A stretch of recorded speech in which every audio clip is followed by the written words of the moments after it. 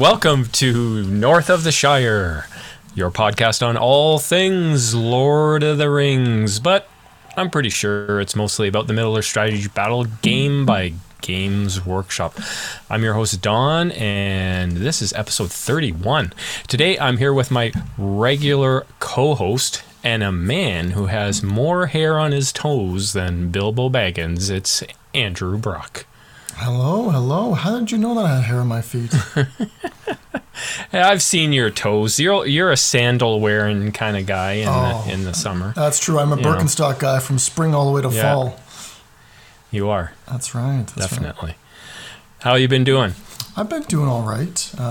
Busy as busy can be, you know what I mean? And in preparation. I know, we've hardly even talked to each other for the last couple of weeks. I know. You guys are like, oh yeah, we're signed up for this event. And I'm like, cool, have fun. Yeah. It's like that person like waiting at the dock as everyone leaves to go on an adventure. And they're just like, We're all starting to get back out into the world and doing stuff. And, you're still in your apartment. Yeah, you can blame my boss for that. Or my former boss. What were you going to say? What have you you're getting ready for something? Oh, I'm getting ready for a little one to come along, We're in the final countdown. What? That's right. I don't think our listeners know about this. Oh, my God, maybe not. Yeah, my wife and I are expecting, and she is... she's counting down the weeks, as am I, and it's sub 2 months, my friends, sub 2 months. Sub 2 months, oh my God, what's going to happen? And I've known for a long time, but on behalf of all of our listeners who I'm sure right now would like to say congratulations. Thank you. Yeah. And I mean, oh my God, what's this going to do to your schedule and our podcast schedule? It's like you're already almost impossible to get a hold of as it is. You know what? As long as the baby sleeps properly, which of course all newborns sleep properly and at all times, of course I can record because I won't be working. My plan is actually to take off some time, 4 weeks at a minimum, but hopefully 6 weeks, with all the obscene amount of vacation I've saved up. Just to sort of be there for the first 6 weeks. So, yeah. Nice. Yeah, that'll be handy. And, of course, with time off, what you can do is you can get some hobby done while the little one is sleeping and your wife is sleeping. And all the food is made and all the cleaning is done. So, yes, in those optimal moments when everyone is asleep, there will be definitely stuff done. Yeah. There you go. Oh, that's exciting news. It's been a long time since I was in that position. Oh, yeah? Over 30 years. So I remember what it was like. Exciting times. Exciting and I'm told exhausted. So, I'll put the name to the test. On to the hobby. Anything happening? Well. Anything. Have you assembled a model? Have you touched your paintbrushes? Have you... I don't know, done anything, read a book. Gazed longingly at my models that are sitting on the shelf, waiting to be continued. That doesn't count. Painting. Gazing longingly, that doesn't count. I have been listening to the Lord of the Rings audio book, The Fellowship of the Ring. Cool. I've been sort of pondering my way through that during the more menial tasks that I have to do for work at 1 a.m. in the morning. So that's always nice to get a good listen there. And so I think as I say we are, but I think I am, the Fellowship I think is left, they just arrived at Rivendell. My gosh, it's like a third of the book, if not more, like to get you to Rivendell.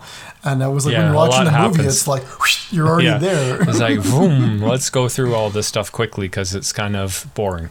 I never found it boring. I always found it enjoyable. Like the whole lead up and the party and all of that. It is a part of the book that is kind of it's a necessity, but it also if you're in it for the story, the action, the quest, it's a little slower. Mm-hmm. Well, for me, I always enjoyed the way Tolkien writes. Is that he is a sparse writer in the sense that he doesn't give wildly detailed descriptions, but he always gives a very detailed account of what's going on and sort of like the side little snippets of all the things that are happening. So you get a very good idea of like how these adventurers like Aragorn and the hobbits are sort of progressing through the hinterlands towards Rivendell, but you're never like being painted to this massively detailed picture at any point, at any one time. No.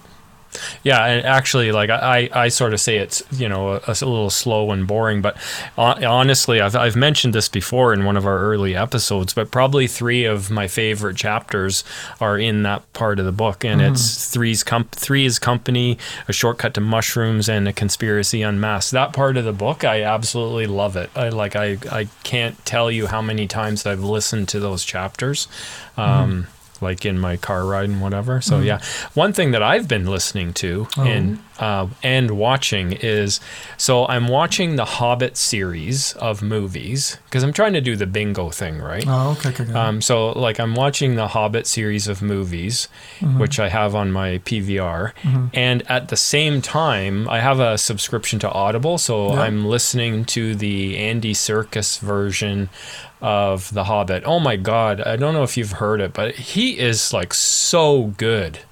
Like I was shocked how good it is. That guy is like seriously talented. Like his vocal skills are like incredible.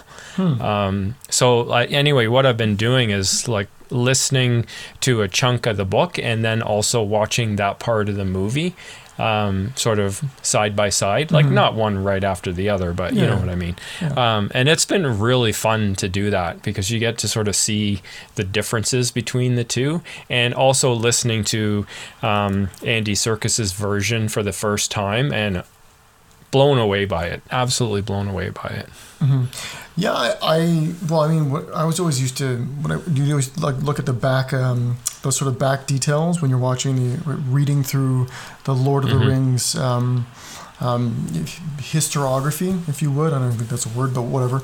And you're hearing you're hearing about the individual actors, and then we're counting things. And I was always curious to see like the salaries of the individual actors. And I found it very fascinating that Andy Serkis and the character, the actor that plays Samwise Gamgee, actually got paid the highest of like all the hobbits and whatnot. Now, of course, Gandalf, Ian McKellen, and some of the other actors got paid more. But like just those 2 individuals who I'd never heard of before, the Lord of the Rings, commanded serious salaries. Well, is it Sean Astin or Austin? Sean Astin.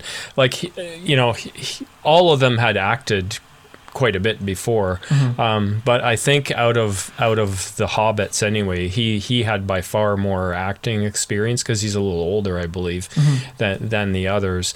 Like my wife and I watch a lot of British TV, and we were watching an old series with and Dominic Monaghan is in it, so it's like I kind of chuckle watching that because he's so young in it.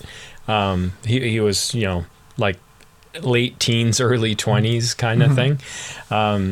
So it's fun to watch that. But they all had some acting before that, but definitely Sean Astin, I think, had the most. Yeah, I guess the whole point of me bringing it up is just it sort of speaks to your comment about Andy being such a talented individual. I mean, like you don't pay out that kind of money if you're getting like a subpar person. And I mean, the fact that he took on, was it in The Hobbit, or did he later on he was actually directing large chunks of like sections of the movie? Yeah, he was the second what unit. Do they call? Second unit director, and I forget if that was Lord of the Rings or The Hobbit, but anyway, and since those movies, his career has gone crazy. Like he's been involved in so many different things. But speaking of acting and first jobs or their salaries or whatever, what's his name? Orlando Bloom, Legolas, first acting job ever. Really? Yeah, right out of acting school, apparently. Wow. That's quite the achievement. But it explains why he stares at the camera so many times. I haven't noticed that. Oh yeah, he stares constantly at the camera when you're watching, like looking for the little nitty gritty details. And what's the other Hobbit's name? It's Billy Boyd. Billy Boyd, who plays Pippin. He had never read Lord of the Rings before. And I think I was listening to one of the episodes of The Friendship Onion, which is their podcast, Dominic Monaghan and Billy Boyd. And he had said in there that, you know, I forget if it was like just after he got the job or he was going to the, you know, audition or something like that. He was on the train and he read the book, or maybe he was traveling to New Zealand or something, and he read the book for the first time, something like that. It's like, oh my God. Yeah. I mean, I know Elijah Wood, who plays Frodo, he hadn't read the book either, but he made the mistake of trying to read it concurrently while filming, and his schedule was so busy, he's just like, yeah, I just gave up. Yeah, really. Well, plus I know they don't necessarily film everything in order either. Yeah, that's the other thing. That could be challenging anyway. Well, speaking of films and whatnot, did you see the most recent trailer drop for the Amazon series, Rings of Power? Oh, yeah. That doesn't sound good. I saw it. Oh, no, it's good. It looked fantastic. Honestly, I've been meaning to. There's so much video content out there now about it. Like, I know Top Table Steve, Steve. He did a video on what would you call it? Like a review, reaction video. Reaction video. And I've been meaning to watch that for the last 2 or 3 nights, and it's just been so busy. I haven't had time. So like I want to do that. And I was laughing because it like debuted on Super Bowl night. So like I'm not I'm not a North American football guy. So I didn't watch it. But of course it's everywhere like immediately. And that night there was like a live stream. So I've talked about Nerd of the Rings, right, before. And Nerd of the Rings had a live stream with a whole bunch of guest speakers on who were, I guess they were notables, possibly involved in the production or something. Oh, wow. Like the same night that the video is leaked or premiered or whatever, he has a live stream on covering it. And like they go through it like, you know, second by second or image by image kind of thing. Wow. Yeah, but it looks wild. Like it looks really good. Yeah. I think I'm gonna withhold any sort of sharp criticism or whatnot. I mean, I'm excited to see it. I think all that hullabaloo about all the various conversations that people have and the nerd raging they're doing over the stupidest stuff online is just hogwash and stupid. That's my opinion on that, and I'm not going to dive into more details. But in terms of the actual, like, watching it, I almost feel like the cinematography is a little sort of like blockbustery, which is not what the Lord of the Rings as envisioned by Peter Jackson was sort of pushing towards in his vision. Again, different directors, different visions. But you know what? It is the Second Age, and crazy stuff happens in the Second Age related to the Third Age. So, hey, you never know. Yeah, I don't really know what you mean by blockbustery. Like, are you talking about like the sweeping views of things, like that kind of scene? Well, it was very almost like the color gradients. Like when you're watching The Lord of the Rings, and a couple of people have noted this online, when you're watching The Lord of the Rings, it's very sort of like it's almost as if someone pulls a camera out and is just like recording you move around, right? So it's very realistic, very gritty. But when you're watching the trailer, it was very color graded, so that it was like high levels of color. It was almost very high fantasy feel to it. Which so maybe like touched up a little bit, maybe. Yeah, possibly. Touched up a bit, like high levels of CGI. And as you're watching it, you're just like, this feels more high fantasy than low fantasy, which is what I think Tolkien was pushing for. But you know, then again, the Second Age felt a lot probably more high fantasy, just because of how like some of the ridiculous stuff that happened. Well, I'm not sure. I didn't have the same reaction when I watched it, but I get what you're talking about now that you're describing it. But yeah, I'm excited to see more. That's for sure. I'm looking forward to another trailer. And I have no issue. Yeah, like all the dumb conversations that happened about it, like just make me shake my head. But agreed. Like it looks great to me. Yeah. You know, and I'm happy so far. So. So let's see more. Exactly. Let's see more, and let me see an episode. Let's bring on an episode early. I'm fine with that. Okay, well, before we just keep talking about stuff at random, I actually have some stuff written down to talk about. So far, we haven't touched on anything. This has all just been, you know, We're shooting random. from the hip. Yeah, shooting from the hip. So I haven't painted anything either. Well, not completed anything. I mentioned last time that I was assembling models. So I did assemble 2 more models. The new orcs we talked about. Everybody ordered the 2 new orcs from the new book that's coming out. Razgush and Musgur. Yeah, so I Musgur. assembled those 2 guys and added them to my pile of assembled models, which is growing rapidly. Yeah. And I actually almost finished painting my first model of the year because I had a game. What? And like I mentioned before, one of the things I didn't finish in my challenge army was I forgot I had 2 banners in my Army of Dunland Legendary Legion. So I had Chris came over and Garrett on last Saturday to play some games, and I've frantically tried to get that guy painted. So he's 90% done now. So he'll be my first model painted for the year. But not quite there yet. But yeah, I played a game. I actually played a game. First one in I don't know how long. So Chris and I, we decided to set a date. And it was a Saturday my wife was working, and we talked about our challenge army and how we're going to have a round robin. We thought, well, Drew's a real stick in the mud, hasn't finished his army. Same with Garrett. But, we can have a game. So Chris and I scheduled the game, and I invited Garrett to come. And I said, why don't you come? I said, even if you want to play your Alerts of Scouts, even though I know you're not done painting it or not even started painting it, you mean you haven't finished taking the mold I can lines give off? you an army. I'll give you Alerts to Scouts army that you can use. And he's like, do you have enough scouts? And I'm like, yes. So he came over. I played a game with Chris, and then Chris played a game with Garrett. So we had MESBG happening at my house this last weekend. Crazy stuff with all the stories and crazy dice rolls and just awesome combats. It was awesome. It was fantastic. Well, that's how it should be. Playing MESVG the old way. Remember before the tournaments and the leagues, it was like basement MESVG. Yeah, exactly. Yeah, so much fun. So, and I was shocked because when Chris, we ended up picking 3 missions and vetoing 1 each because I'd heard about that sort of style before. So we tried that, and we ended up with is it retrieval? Yep. Retrieval. Yeah, so I got to go grab the the objective in your half, and you got to come grab it from my half. So and I looked at his army, and I'm like, oh my god, he's gonna wipe the table with me, just because that army has so much offensive power.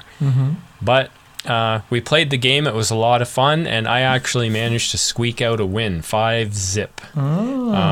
I completely did not go after the objective on his side of the table, and I stayed back and received the charge essentially. But yeah, it was a lot of fun. Crazy thing happened in the game. I won't go on about it, but crazy thing happened before our lines clashed, right? He has Balg, not Azog. So he's charging forward, and at one point Balg is like, okay, I'm moving half, and now I'm gonna fire my Morgul arrow. And I'm firing it at Frida Tallspear. And I'm like, yeah, no problem. It's a long shot, in the ways, blah blah blah. So he fires, he hits. And I was like, okay, no problem. In the way.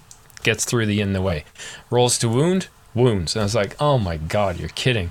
And I'm like, okay, no problem. I got 1 point of fate and 3 might. So I roll 1. It's like, oh.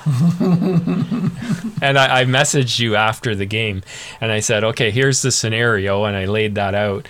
And I said, what do? Do you spend all 3 points of might to pass the fate? Or do you take a wound, and then you have the Morgul arrow, so every turn you have to check to see if you're going to take another wound, which I believe if you roll a 1, you take another wound, and if that were to happen, you die, right? So I ended up spending the 3 might. So 1 shot from way off, takes off a fate point and 3 might from one of my heroes. I only had, what did I have? 4 heroes, I think. Yeah. So I was like, oh, and I really missed those points of might in the game as well. I bet. Yeah, well, because once Bulg hit my lines, he's like rampaging through all my guys, and I'm like trying to get some heroics in there, and I got like hardly any might happening. It was like, oh, rough. But yeah, oh my god, that was a head shaker for sure. The errant shot heard around the world, you know. Exactly. When in doubt, just shoot. That's exactly it. You know, it's funny. At TGX last year, God, I don't remember it anymore. I was playing in the final round, just playing against Joseph, and he had his elves and Elrond and Círdan and the twins, and I moved up and I got into range, and I stopped. I'm like, you know what? I'm going to shoot. I moved up. I took a volley of shots. I freaking killed Elrond's horse, and I'm like, okay, I got a chance now. Yeah, you never know. And that had to be at least 2 years ago. Oh, yeah, easily. That wasn't last year. That's right, 2 years ago. But yeah, so the you never look down on the volley of shots, even if it's like 5%. Yeah. Stranger things have happened. Oh, exactly. Yeah. And just to finish off my story about our games day. So I have defeated Chris 5-0. And then Chris played Garrett. And did they play to the death? Yes, they played to the death. And essentially they just set up across from each other and just charged each other. It was just a massive bloodbath. I mean, competitive wise, I think if Garrett had stood back and shot for a turn or two more, he would have had a better chance of winning because the odds of causing wounds and whatnot with Uruk-hai bows versus hunter orc bows, he had a way better chance. But anyway, they charged into each other and it was very close. Chris ended up winning 10-2 or 10-3, but it was all the points came right in the last turns because Garrett had 2 banners. He killed both of the banners and killed Lurtz, his leader, like all in one turn, and boof, that was like a whole ton of points right there. But that was a crazy game too. Wow. There was some exciting, wacky stuff happening there as well. It kills me that he's like, oh, I just stood there and shot him, and I'm just like, Garrett, you can move 5.5 inches and still shoot your bow because of the drum. Why are you just standing there? Just keep moving. Make him come to you. What, moving back, you mean? Or? Well, moving to the side, moving back, move it any direction you want to move, because you can move 5. You move as fast as he moves normally, and you can shoot while he's doing it. So just keep moving and force him to like burn might on a march, you know? I think it was more of a question. It's like, look, this is my first game in probably 2 years. Let's just get this done. It's true, very Let's true. get into it. That's exactly it. it. Made to order. That's right. Have you going in on it, or? Well, the funny thing is, I have that Galadriel, although Galadriel is not a model you will see much of at all these days. Spoiler alerts inbound. But in terms of like the Haldir's elves, not really. Like I owned a bunch of those elves like way earlier on. Lothlorien's not been a big interest to me. I don't really care. Yeah. Although the Moria Shaman and Captain, that I might be interested in, just because I have a Moria army and I don't have those models. And then I bet you're keener on that Captain of Dale. I can already tell. There's actually, out of all of this, from what I see online, which is, of course, a very small amount of what's happening, he seems to be the model that's garnering the most interest in the conversations that I've seen. I have a Captain of Dale, which I think the original was resin. Yeah, I haven't checked my model, but I have one Captain of Dale. And I don't know if I need another one. There's been a lot of people talking about how they've ordered 2 or 3, or should I order 1 or 2, kind of conversations. And I don't know. It's an interesting question, because certainly if you're playing pure Army of Dale, then yeah, get 2. You'll need them. But if you're not playing a pure Army of Dale, you certainly won't need more than 1. Because you've got 2 other better heroes to take, plus the Captain of Dale. And if you're not running a pure Army of Dale, you're going to be taking models from the Army of Thror. And Army of Thror will probably be half or a third of your army. So you won't need a second captain. I'll be of honest, Dale. I think you should buy a second one, only because I feel like the army bonus for the Dale army, like for the Legendary Legion, because Yeah. there's going to be a Dale Legendary Legion. Oh, yeah. That army bonus, or the Legendary Legion bonus, I think is going to be strong enough that you can do a pure Dale list with some Yeah. success. And only having one captain plus the 2 named characters, I mean, you're like, one's probably Hero Legend, one's probably Hero Valor, and then you get your normal captains. You're looking at 33, 45, 48 models tops. And that really kind of caps you at 700 or 800 points, whereas tops. Yeah, for me, like in the past, I would never have said that I would ever have needed a second captain of Dale, but I think now you can definitely put forward a strong argument for a second one. So that's the one model that I'm actually looking at in there because, like you said, the elves, I do have some Mirkwoods, or not Mirkwood, some Galadron, and it was an army at one point that I was building, but at this point, it's one of the armies that I've said, you know what, I've got too much stuff going on. I'm going to park this indefinitely. So not interested in those 2 selections. The Lorien Elf Archers, the metal ones, I probably already have 20 of those models unpainted still.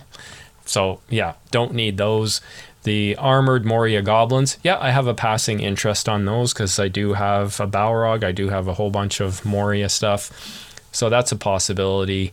The Easterling stuff, the metal stuff, I'm not sure if I still have these models. I did have that unit at one point painted by somebody else. Can't remember if I still have it. Certainly don't need that. And then, yeah, Galadriel, I have that model. It's actually Garrett's model, but I think I own it now because I've had it for so long. Garrett, correct me if I'm wrong there.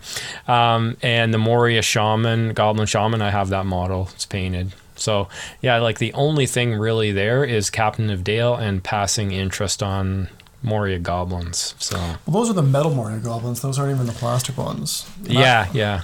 I wouldn't buy the metal ones personally for mine. Like I'm not a big fan of the metal models in general. Yeah. I like my plastic ones. That Moria Goblin Shaman though, that's interesting to me. But like for me to like really sort of flesh out my Moria army, a lot of those characters, I'm just gonna convert them. You know what I mean? Like convert a captain. Yeah. Okay, that's not that hard. Convert a Black Shield Shaman. Okay, no biggies. I can do that too. So the one thing that I always wanted to have was an armored Moria Goblin captain with a shield, but it's always this guy with the bow, and it's like, yes, is there no model with a shield for the captain? I guess not. No. You probably could buy one of these guys and use him as a captain just because the sculpt is different. You know what I mean? Yeah, or what I've done in the past too is just used a Black Shields guy and used him as a captain. So my approach to making a captain is always the same. You give him a cloak and you give him a rock to stand on. Boom. Right there, he's already distinguished himself. Which one's the captain? It's the guy on the rock, of course. And the guy with a cloak, obviously. Captains have cloaks. Look at every single bloody Lord of the Ring model. They all have cloaks. Yeah, right on. Yeah, and stuff is happening. Like we played games, I said, and we have a tournament coming up that we're going to. So I don't think you can make it, but no. Garrett and Chris and I are going, and looks like it's going to be maybe a 20-person tournament, so it'll be kind of the first one for quite a long time. Mm-hmm. So excited about that. 700 points, maximum 40 models. I think maximum 40. I think because it's a time. Sort of controlling the time a little bit. So I have to decide when I'm going to take to that. And I have next week off, so I'm excited about that because it means I'm going to paint some models. Ooh. Yeah, so I've been trying to set myself a goal. Not sure what my goal will be, but it will be to paint at least one model. I hope so. You have a week off, man. Come on. Yeah. No, I'm thinking my goal, because I don't want to do something stupid like say 30 models or something, but like if I say 10 models, I got 9 days off, so I think 10 models is reasonable. I think I can do 10. We'll see. We'll see. It all depends upon the list you get. Yeah, we'll see. Well, and one other thing, just to finish off, I just got in a bunch of models that I bought, and they're not GW models. They're sort of quote unquote proxies, I guess. I saw that, yeah. But they're, this company, is it Melbury Miniatures is the designers of the files, has been putting out some really nice stuff. And, there are printing companies all over that print various models, 3D print stuff. So there's one here in Canada in Vancouver, and I'll just mention their name, MTM Printworks, in Vancouver, Canada. And I've ordered 2 or 3 times from them. Extremely happy with the product, the service. Just a small company. And I just got in my shipment of the Sapphire Dwarves. And oh my God, they're fantastic. Just really? Absolutely love them. And they will definitely be on my painting table for next week. I'm not going to paint all of them, but there are some there that I want to paint for sure. And it just raises, every time I see this kind of thing, I'm like, what is Games Workshop doing? Like, why have they not gotten into this market? I don't understand. It has to be an economic reason. There has to be an economic reason for... like, why aren't they getting into the 3D printed market? I don't get it. Like, even if it's just like making files, I guess it would kill their sales for plastic models. I don't know. It would absolutely destroy their sales for plastic models. I mean, the thing is that it's happening whether they like it or not. So I kind of don't understand the let's just ignore it strategy, and try to protect our IP where we can. I don't know enough about the business, I guess, but just the complete lack of any involvement in it is, I don't get it.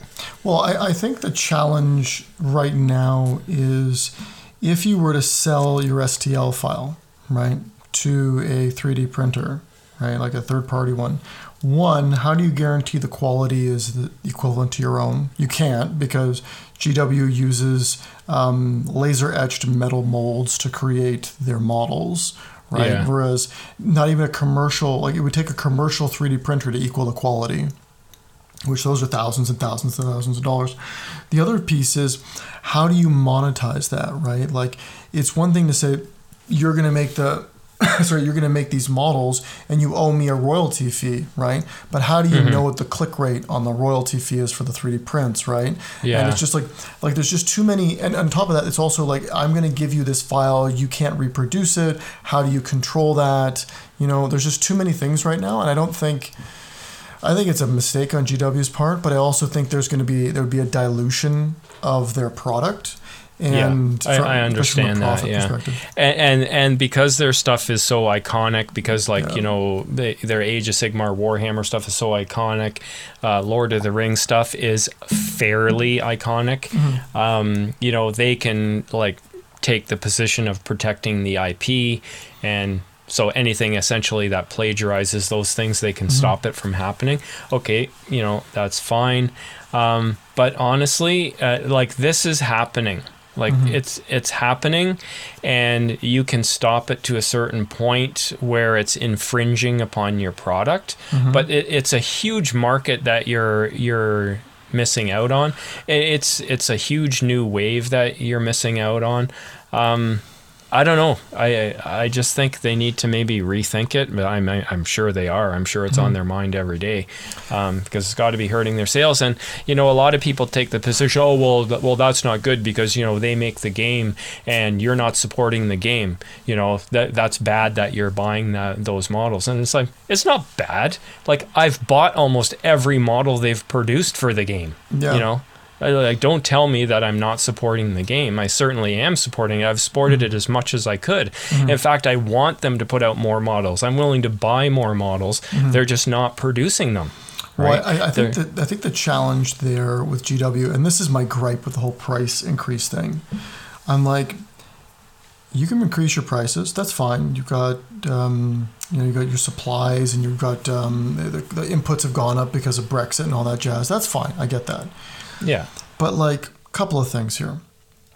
The cost of a product The cost of one of your models is like 1, the inputs, 2, the labor that goes into it, 3, the administrative side to it, and 4, the R&D, right? Because there's always that design element that has to be recouped over the price of it. Of course. These are Lord of the Rings models that have been around for 15 or 20 years. You have not remade the line. What are you doing charging more for this stuff? It's ridiculous. You've recouped the R&D cost on this for many-fold. And, like, you're asking me to buy, for example, Rangers of Ithilien, just because I'm looking at my models.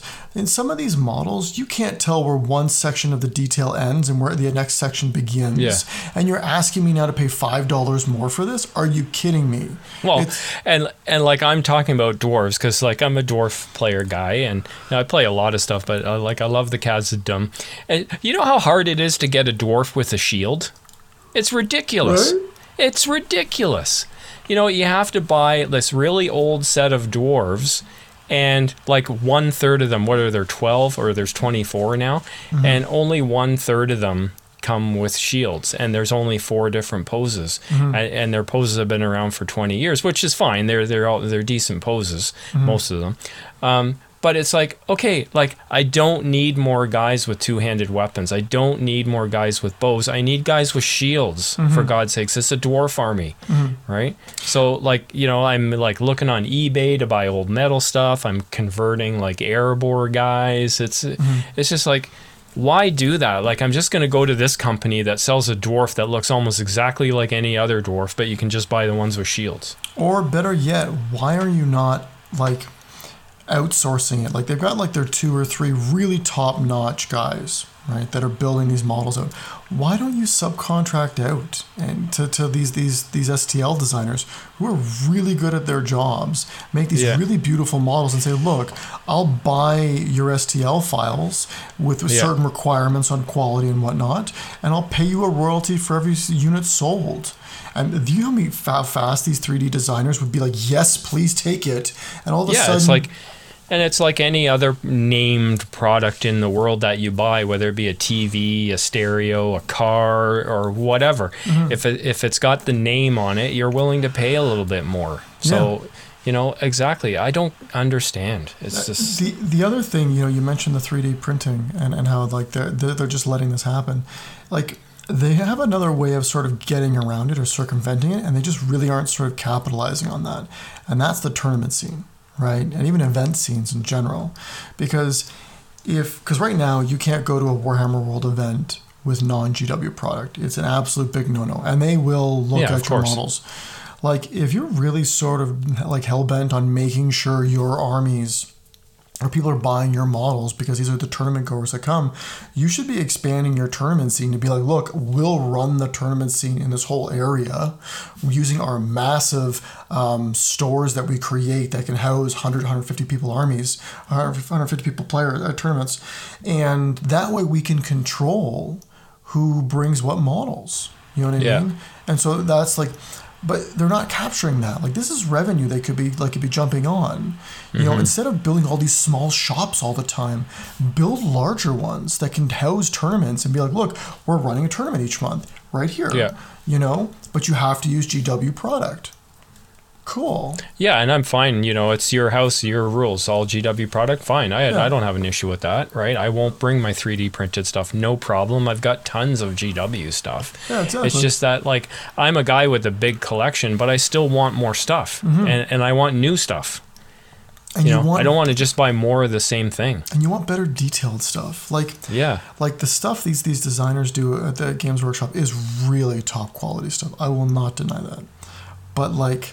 you produce so few and far between because supply versus demand. Like, step out to some of the subcontracted, 3D designers. They are as good, if not better, than what you've got in house. And you could revamp the Lord of the Rings range literally in a year. Literally in a year. Oh yeah, yeah. I mean, it's already being done. Honestly, the like, not to go on about this forever, but honestly, the IP. Like, you can so easily get around that with like slight design modifications, and like entire armies are being, new STL files are being built for entire armies, like one army at a time. Like a year from now, the whole range will be available, you know, slightly different looking, but Yeah.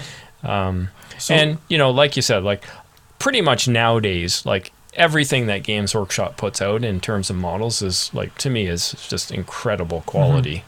And if you look around the internet at all the different 3D files that are out there, it's not all incredible quality. No. There's definitely some stuff out there that is like, not so great. But Yeah.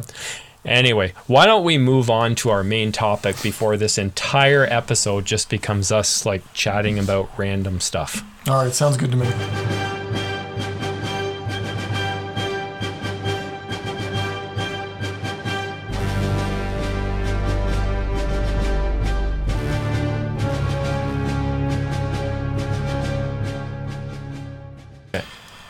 I mean, we didn't even talk about our plan or strategy for this this episode. We just dove right into random thoughts, some flotsam and jetsam. This is a shoot from the hip episode. That's right, shoot from the hip. Well, we're going to quickly take a left turn into, I say left turn because I'm left-handed, into the structured world of FAQ discussion. And that is our topic for Let's Talk About. The FAQ. My big question for the FAQ, which I asked you today, was, is there an FAQ on battle companies? Because usually there's never anything on it. And there was one, so we'll hopefully get to that. We'll talk about it right now. And that is, can you use some sort of modifier to reduce a warrior's roll to prevent them from becoming a hero? The answer is no. They have to become one. Like if you roll to see if somebody becomes a hero or gets an upgrade or gets nothing. So if you roll a 6, you are a hero in the making. And if you roll a 4 or 5, you get a promotion. And if it's a 1, 2, or 3, nothing happens. Mm-hmm. So I guess someone was asking, so if I roll a 6 and I'm a hero in the making, can I take a different result? Mm-hmm. And it's no. The warrior is clearly destined for greatness and must take up the mantle of being a hero. Ha. That's right. None of this. I like that answer. None of this shindiggery. Yeah, that's exactly right. And I'll mention too that other than that one question, I have not looked at, seen, read, participated in conversations about the FAQ. So this is literally the first time I have seen this. So my reaction, that will be the position of my reaction to this. Brand new. That's right. Don has no clue what's going on, and this should be fun. As usual. All right. Alrighty, so I have cherry-picked this FAQ because, quite honestly, there was a lot of questions and answers, and some very brief errata that really has... This is cherry-picked? It's 7 pages long. Oh, there was a lot more, my friend. Oh, my God. Yeah, it was 7 pages long. This is cherry-picked because there's a lot more questions that, I didn't really feel like we needed to bring up because it had minimal impact on the meta and minimal impact on our gameplay because it's either stuff we've already done or it's, anyways. So I've just picked the stuff that I found very fascinating that could affect the meta in some ways, shape or form. Okay, let's do this. Okay, so this is going to be long, so smoke them if you got them or go get yourself a drink. That's Relax. Right. So we'll start with the Army of the Hobbit. I'll give a question. I'll give an answer. So first off, the format is I'll give a question, or I'll give the question, I'll give the answer, and commentary. Okay? And then at the very end, once we go through all of this, we're going to sort of do a very quick TLDL, too long didn't listen, of how all of these changes will impact the meta at sort of like a very broad high level. Okay, so sounds good. The first question is, if the Goblin King is set ablaze as a result of the channeled version of the Flame Burst magic power, will he still get to use his Blubbery Mass special rule? And the answer is not against the initial Strength 9 hit, as that is caused by the magic power. However, Blubbery Mass can be used against wounds inflicted by the Strength 5 hit at the end of each turn. Now this creates some very interesting precedents. Because now we're talking about secondary spell effects and whether they actually count as magical powers, right? Right. And, you've got the channeled Flame Burst ability. It sounds like the whole thing should count as a magical power, but this is saying no, actually it doesn't. All secondary effects are no longer magical for the purposes of Blubbery Mass, or interestingly in purposes for things like Fangorn, like their army special rule, right? So It creates some interesting discussions on what part of a spell's secondary effect counts as magical versus not.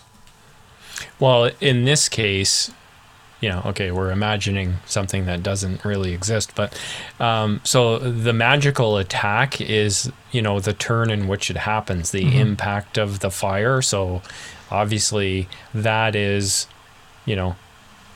he gets or he doesn't get the blubbery mass because it's a magical attack. But after that, you're just on fire. You're just on fire. So it's no longer anything magical about it. You're just on fire. So you get this blubbery mass now. But fire was caused by magic, right? So, but just from the point of speculation here, it does create a potential ambiguity with players being like, does this element of the spell count as a magical power or not? So, well, you have something written here about Sorcerous Blast, but in Sorcerous Blast, okay, when the model gets hit by a Sorcerous Blast, that's a magical attack. So, whatever resistances apply or don't apply based on it being a magical attack. But when that person gets bodily thrown into another person, that is not a magical attack. Right. That is somebody's body being thrown into you. Right. So because here's the thing, it's in the spell description, right? Well, even though Set Ablaze is also in the spell description, that if I Sorcerous Blast somebody into a combat, all the models in the combat are knocked prone, right? So 100% agree with you. The magical power is I just chuck this dude into a bunch of those people. The question is, does it count as a magical power effect if I knock everybody in that combat prone, right? Which I would argue, based upon this precedent, no, it's not a magical effect. And to your point, I've just thrown a guy into a bunch of people. I'm throwing like a rag doll into people and knocking them down. There's no magic to that, right? It's called gravity and mass and velocity. And so the reason why I mention that is because, and I'm just going to quickly do a quick jump over another question in the Army of the Hobbit and dive right into the Army of the Lord of the Rings. And this is where I was sort of making this point. Is that the next question is, does the Fangorn army bonus mean that Ents cannot be knocked prone? And the answer is no, Ents can still be knocked prone as normal, with the exception of the Call Winds, Nature's Wrath, Wrath of Bruinen, and Sorcerous Blast magical powers. And so the point here I'm making is the secondary effect of hurling a Sorcerous Blasted model into a combat, that includes an Ent. Before, the Ent would be like, I don't get knocked prone, right? I'm immune. Yeah. Now or because the Fangorn army bonus says I never get knocked prone, right? It essentially applies that. But this is saying, no, actually they can get knocked prone. They just can't be directly affected by magical powers that would knock them prone. This is, to me, I'm reading this as you can Sorcerous Blast into a combat that includes an Ent and a non-Ent. And guess what? They're going to get knocked prone. Right? Now, I don't have all of these Sorcerous Blast / hurl models memorized, but isn't there something to do with your defense or strength being 6 or higher that prevents you being knocked over? So this is the main difference between hurl and Sorcerous Blast, and it's why Sorcerous Blast is so good in combat. When you hurl into combat, you do not knock over models that are strength 6 or stronger, right? You just don't. Everybody else in the combat gets knocked down. So what you do is, if you're like an eagle army, right? One of your eagles goes first, wins the combat, hurls a guy into another eagle combat, knocks everybody down, but the eagle just stands there and is A-okay, right? Okay. But so that would apply to the Ent too. He wouldn't get knocked down. That's correct, because he's strength 6 or more. Okay, right? Continue. But Sorcerous Blast states that if I Sorcerous Blast a guy into a combat, all the models in the combat get knocked prone, regardless of their strength value. Wow. Okay. So, because it's fueled by magic, man. It's not just a monster hurling. This is like a. That's exactly it. This is the big stuff. That's exactly it. And I think there was another comment or question that I may have skimmed over. That pretty much says that if I Sorcerous Blast, it's actually in the rule book, and I'm sort of jumping around here real quick. If a model in a combat is affected by the Sorcerer's Blast magic power, will all models of Strength 6 or higher in the same combat also be knocked prone and take a Strength 3 hit as well? And the answer is yes. So we take all three of those points together. Mm-hmm. The secondary effect of Sorcerer's Blast is not, and there's a precedent, not a magical power. I can knock anybody of Strength 6 or higher over with a Sorcerer's Blast if I'm hitting a guy into a combat, and Ents no longer are immune to knockdown. They're just immune to the knockdown of being directly targeted by spells. Right. So what all that means is allying Treebeard into like an elf army is not a good thing anymore. It is a definitive blow against that sort of strategy if you're going up against a wizard with Sorcerer's Blast. Now, I'm not saying it's bad in general, but bringing like a big monster like Ents or Treebeard into a combat or into an allied army opens you up into a situation where I can take a lowly numpty, charge Treebeard and another guy, right? Like another, like elf, for example. I Sorcerer's Blast the elf, right, who doesn't have magic resistance. The whole combat gets knocked down, and guess what? Treebeard gets knocked prone. Wow. Yeah, that seems like a big change. Yeah. Now, all right, let's move on. This is the first question. Oh my God, right. This is going to take forever. But hey, no, it's not the first question because we've knocked over 3 questions in the process. Okay. That's right. Thank goodness. So, is this a nerf to Fangorn? As an army, like as a pure army? Not really. No. I mean, the only way you're knocking Fangorn models over is if you tried to do like a bash, like a strength 4 or strength 5 model using a two-handed weapon and trying to bash an Ent over.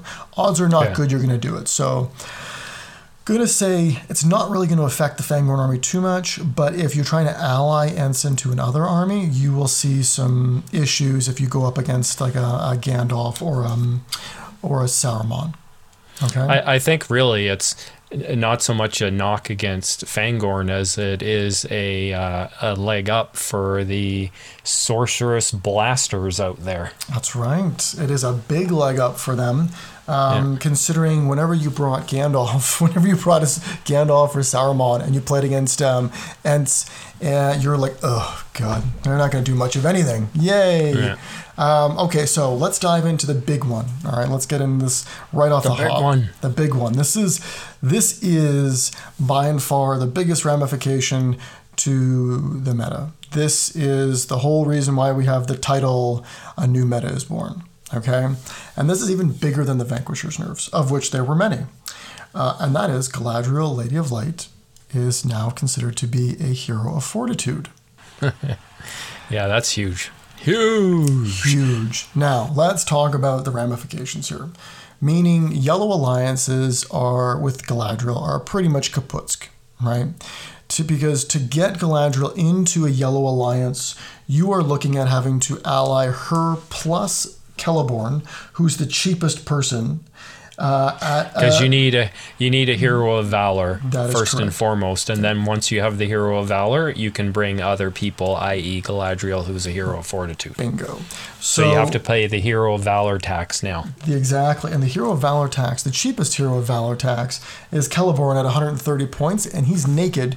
Normally you give him 20 points of upgrades, like armor, a shield, and a sword.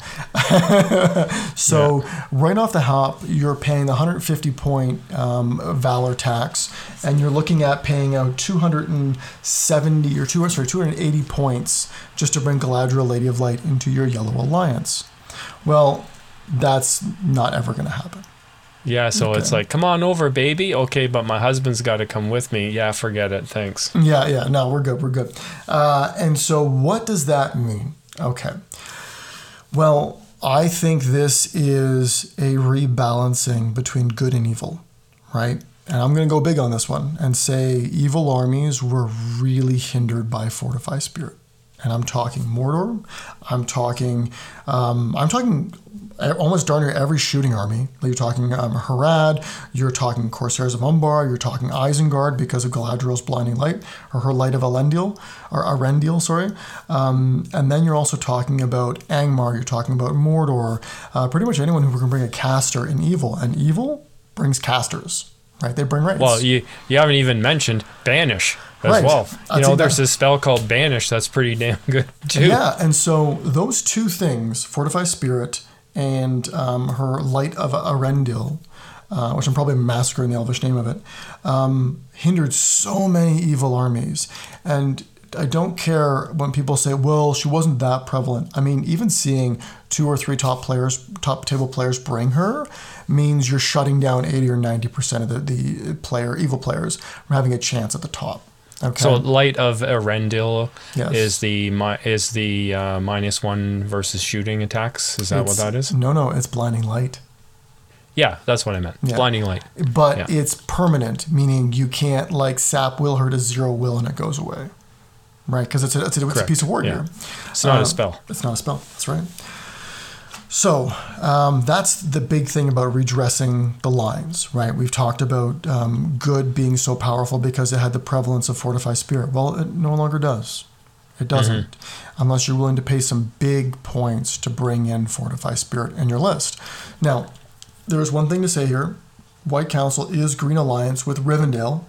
So if you didn't want to go with Círdan, you go with Galadriel, Lady of Light, in your allied Rivendell list. So you can still see Galadriel appear, again, with Rivendell, but, you know, Rivendell has its own challenges. Whereas you saw Galadriel appear, and there's the Lady of Light I'm always talking about, you see Galadriel appear in both Lord of the Rings era and Hobbit era armies. A big thing was Galadriel, Lady of Light, appearing with Army of Lake Town, and then allying in a bunch of like heavy hitting heroes. And that was a nasty list. But now you can't see that anymore, right? And so No, like now, like it's. I think the only list you're going to see her in now is the White Council, the Vanquishers, and allied with Rivendell, like you said. Like Exactly. that's pretty well. She's really been pushed to one side now, Oh, very much so.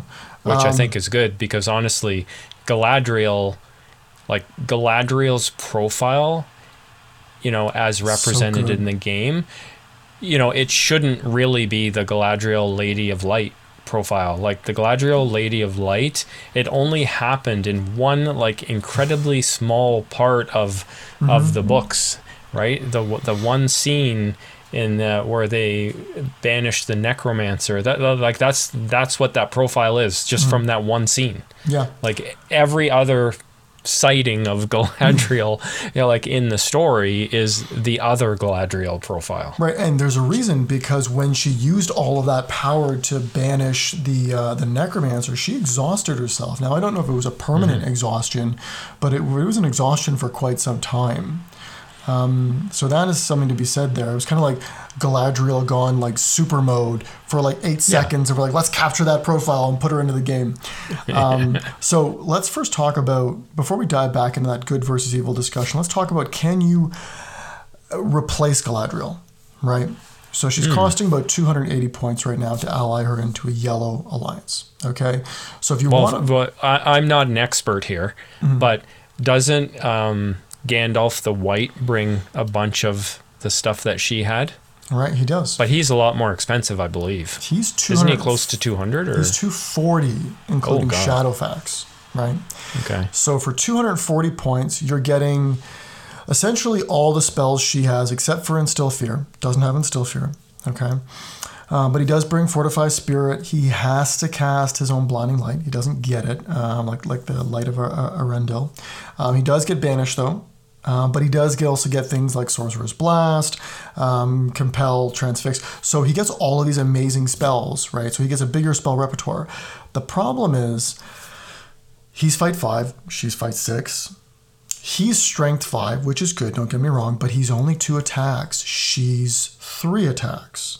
Now, so he has, there's some trade-offs with the profiles, right? In that he's defense 6, she's defense 3. They both get rerolls, and they both get the free point of might, free point of will. Reroll Fate. Yeah, reroll Fate. And they both get the free point of will. But you know what? I almost would rather pay 40 more points and get a second model.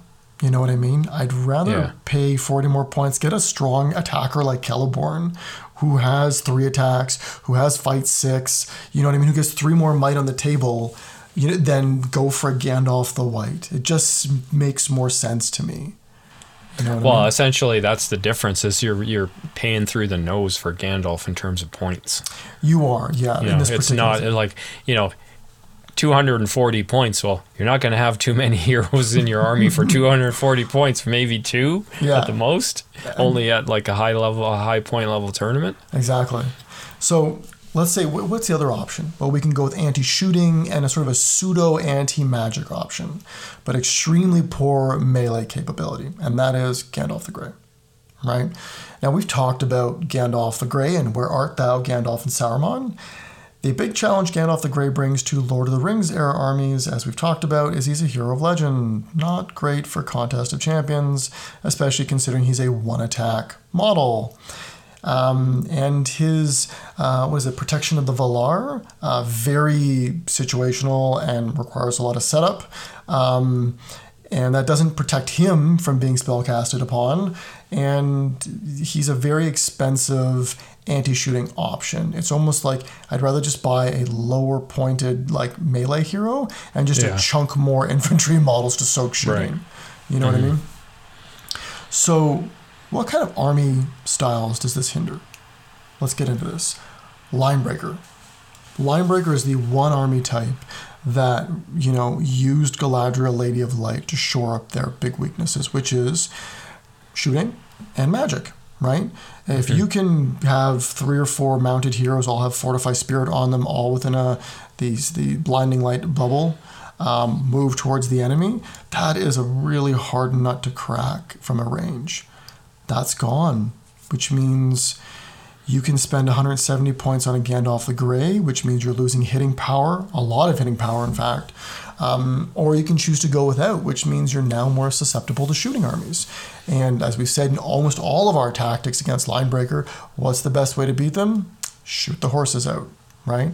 Yeah. Without any more blinding light, there's no shooting, there's no defending against that. You got to throw 3 or 4 in the ways just to defend. And then that also pushes a huge impetus on a Linebreaker army needing the March captain, whether that's a hero with March like Aragorn, King Elisar, or just having some hero with March to push your army as fast as possible to get into the battle lines. So that will definitely change Linebreaker style armies moving forward, and I don't think they'll be as strong as they used to be. No, I agree. Like when I read this, it's going to have effect. You're going to see less of Galadriel. That seems to be the point of it. And, it's going to hurt certain armies, certain good armies that were used to taking her. But do you think that's the real reason for this? Like, to me, all of the FAQs that come out, they seem to always have one big question in there that is really helpful for ring wraiths, because like ring wraiths in this edition were basically pushed out of the game, except for the Witch King. Never see them anymore, right? Every FAQ that's come out seems to be giving like something back to the ring wraiths. They got their own legendary legion. I think it was the last FAQ, we had the Black Dart FAQ, which was huge, right? And now this one here, it's all about Galadriel, but really it's not about Galadriel. It's about ring wraiths to me. It's like this is bringing ring wraiths back onto the table now for evil armies. I think, genuinely, I think the goal, as we now start looking back at ring wraiths, once the new edition changed, with the addition change to Black Dart, and I think that was really cunningly done. Say what they want about anybody else who mocked it. It's actually a really good change. It really sort of created a situation where if Galadriel or if Fortify Spirit's not on the table, you have ring wraiths are actually really good, right? But because so many players would bring Galadriel, Lady of Light, it created these sort of gatekeeper situations where if I run into a gatekeeper army, which is a good army with Galadriel, Lady of Light, my Wraith army is shut down and my chances of getting to the top tables, are very low, right? I have to have other things involved in my army. It can't just be a couple of Wraiths and a bunch of troops. Now, and I think that wasn't the intention for the rules designers. I don't think the prevalence of Galadriel in the meta was the purpose or the intention of the rules designers. And I think they didn't nerf her sooner, mostly because of COVID, right? Like nobody was playing, so there's no point dropping the hammer on her. But now that they've probably brought her to where she should be, which is a rarity on the tabletop. Let's be honest, a rarity. It actually brings back wraiths to where they should be. Now, I've heard people talk about, it's going to bring wraiths back to the good old days. Well, no, actually, it's not. Wraiths nowadays are still heavily nerfed compared to where they were. Yeah, they're like, don't get me wrong, they're not all of a sudden the bee's knees. They're still struggling, especially the named ones. Oh yes. Because the changes to the named ones, like having to pay will for your ability to work, like that's harsh. Like that's beyond harsh compared to what it used to be. And this is not by any means giving them like nothing but green lights. This is just something that will now allow them to be played with. Whereas before, this was just another thing that was shutting them down. Yeah, and I think we've all seen how the meta has evolved, where it's no longer about spamming 2 or 3 wraiths on fell beasts and you do the assassination. That's not a thing that happens anymore. Mostly because Wraith's might is very hard to come by, and they need it for so many different things that calling a heroic combat is not something they want to do, especially they don't want to call a heroic channeling, right? Even if you were a mightless or a will-less good hero, they're not going to call a heroic channeling on you because, sure, they nerf your fight value down to below theirs, right? And they have your attacks, and then they go in for the kill. Okay, so let's plan this out for a minute. You get your Shadow Lord, for example, on a Fell Beast. Cast a heroic channeled Compel, moves you into a specific area, and you're a big hero. You're an Aragorn King LSR, right? But you're now standing there in the middle of nowhere, fight 3 with 2 attacks or something. They charge in, and the Shadow Lord goes. Let's say the Shadow Lord wins the fight. Here's the big problem. Aragorn has defense 7. Which most of the really good heroes are defense 7. He also has 3 fate and 3 wounds. You're not one-shotting a big hero with a 3 attack, even a 4 attack. Wraith, when I'm talking Witch King on with the crown on a Fell Beast, you're not one-shotting this model because you need 5s to wound on 6 dice. You're going to get 2 wounds, and if you're running the Witch King situation with 8 attacks, you'll get 3 wounds, maybe 4. That's not 6 wounds needed to kill this big guy. You know what I mean? So if you're calling a heroic channeling, you're not going to be also calling a heroic combat because then you're diving into that combat with no might. So if you whiff your dice roll, you're screwed. So let my brain catch up to all of that because it's like you're talking like I understand what you're saying, but what it is you're a strength 6 because you're on a Fell Beast and he's defense 7, therefore you need a 5 to wound. Therefore you need a whole whack of attacks in order to guarantee a kill because he's got 3 wounds, but he's also got 3 fate and he's got lots of might to make sure he survives. Yeah. And in this particular case, we're talking about Aragorn. And so, whereas before, and they talk, this is like the good old days, you could rend and get the double strikes, right? That was what was for, at least in our meta. And that was guarantee you the kill. You're getting 6 dice, you're wounding on 3s. Yeah, the odds of you killing Aragorn King LSR are very high. Whereas now it's not. So you could do that massive setup to kill like a Faramir, which is 2 fate, 2 wounds. Sure, you could do that, but that's a lot of resources to kill a model like that. And you're setting yourself up like you're only going to get to do that once. And just the cost differential there, it just doesn't work. So, and I've tried to calculate this out, and I think the new meta of Wraiths is about Wraiths that cast from behind the lines, and they use models like the Spider Queen, they use models like Gullivar, they use those types of models to be the assassins, the models that will get the kills. Yeah, the guys that actually do the killing. Exactly, the guys that actually do the killing. So don't be surprised if you see a Mordor a Mordor and Denizens of Mirkwood build or an Angmar build just take off in prevalence because they're going to be a really strong contender now against good armies because Galadriel's not on the table anymore, not in any sort of abundance. Good. Look forward to it. And the other beautiful thing is, just before we finish here, is that evil armies like Isengard, like Harad, like Corsairs, that are the leaf blower armies, those big like 12, 18 crossbow armies, or Harad with its 24 shots. There's no blinding light anymore, right? There is, but like your opponent really has to spend for it, and that's not generally in their budget. So you have free reign to just start unloading into people, and that really brings back their strength because good armies or evil armies do have really strong shooting lists. You know what I mean? Army of Dale for the win. That's right. And I will say this: who is also strengthened by her absence? The Vanquishers of the Necromancer got a buff because she's no longer present. Yeah. How ironic, eh? Yeah, exactly. So expect to see evil armies really jump up. And I think this will see a big equalizer. We may actually start seeing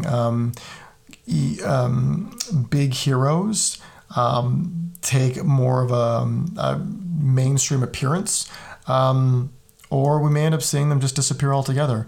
The big heroes appearing in armies versus lots of small ones because of their resilience and being able to take a hit.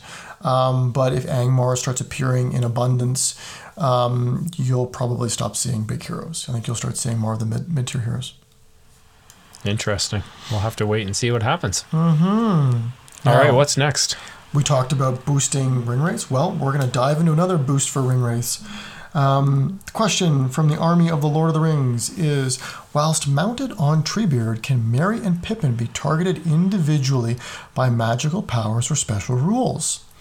The answer is yes, though any magical powers or special rules that target the entire model will also affect Treebeard, who can then attempt to resist as normal, if applicable. So, this is a nerf to Fangorn. So let me stop you right there. Isn't this in direct contradiction to what the special rule for Treebeard actually says? Let's find out. I'm not sure. No, it's actually not in direct contravention. It's not, because the special rule is similar to Grima's special rule in that you can't target Merry or Pippin for shooting attacks or combat attacks, even though they're sort of a special passenger. It makes no mention of them for magical powers. So it's specific to like shooting or whatever else you said there. Mm-hmm. And they count as being part of the Fangorn army list for all intents and purposes, but they don't count as being Ent models, Ent keyword, okay? And so they count as passengers, right? With the exception that enemy shooting and attacks may not target them, right? That doesn't mention spells, so obviously we've just pointed out here that you can target them, right? So, two things. Ring Wraiths and Black Dart. Boy, oh boy. Get ready to get splashed in the face with a Black Dart, Merry and Pippin. Well, hold on a second now. What happens if you Sorceress Blast one of those guys? Well, that's the big question. So, if you Sorceress Blast one of them, it affects the whole model, right? So Treebeard gets a chance to resist, right? If Treebeard... because they're passengers. Right. Right, but if Treebeard resists, like his Ent special rule kicks in, meaning no knock prone, none of that shenanigans. But if Treebeard fails the roll and they are affected by Sorceress Blast, does Treebeard's special rule, which is the Fangorn army bonus, that specifically mentions Ents, confer to Merry and Pippin, who are not an Ent? Yeah, wow. That's... You're right. So if they... And I honestly don't think they would. Let's be honest. I don't think it would. In which case, you would be pitching Merry and Pippin off of a 6-inch tall model to take 5 strength 3 hits on the way down, because they are counted as a passenger and they would get dismounted, right? I would think. I guess, yeah. I don't know. So, anyways, you can Sorceress Blast them and you can Black Dart them, okay? And that means, and there's a reason why it's so important for armies that are heavily reliant on Wraiths. killing a bloody ent is a hard thing to do. Getting them to break is very hard to pull off. Well, and the reason why their break is so high is because it's super easy to boost their break or to boost their army count by 2 just to put Merry and Pippin in, right? Well, now I can just kill Merry and Pippin and I get the effect of killing 2 models, right? Yeah. So that all I need to do is kill 2 more ents instead of killing 4 ents to get you to break. A much easier task for any kind of one army. of the missions too is at Fog of War, where it's like pick a hero to kill, and if you have a ring wraith, it's like, yeah, I'll just pick one of them. Yeah, and the other thing is, before you could always pick one of them to defend, right? Yeah, because it can't be touched. That's right. And so now you can't do that. So this is definitely a nerf to Fangorn, and as we already talked about, evil becoming more prominent and wraiths becoming more prominent, expect this to be a hit to Fangorn. It was already a mid-tier list to begin with. This is a bigger hit to them, which is really not good for them. Okay. Right. Let's dive into the next question. Can Floy Stonehand use his Lore Master special rule to negate special rules that are not not listed as either active or passive, such as those found in a Legendary Legion or a War Beast model's ability to trample? And this, sadly for Khazad-dûm players, is a no. Floy can only use his Lore Master ability to negate a special rule that is listed as either active or passive. Don, your thoughts? Actually, I rarely ever play with Floey. To be honest, he's just, I play a lot with Balin, but rarely ever play with Floey. So they're very specific about, these are sort of niche abilities, and I wouldn't even, there's a couple mentioned here, but other than that, how many other abilities are there that are not listed as either active or passive? I mean, every Legendary Legion, right? Every Legendary Legion attribute used to be considered to be a passive ability, right? Yeah, well, why would he ever be, okay, so, we're talking about Army of Dale, so their army rule, well, I guess that's an army rule, that's not a special rule. Yeah, so Legendary Legions, the difference is that it's listed as a special rule in the rule books, so that the people feel that this should apply. So, for example, the Army of Dunland has, I forget what it is, the War Cry, where... your banners count as 6 inches, I think it is. Oh, is that the army special rule? I forget. I don't have the book with me either, so...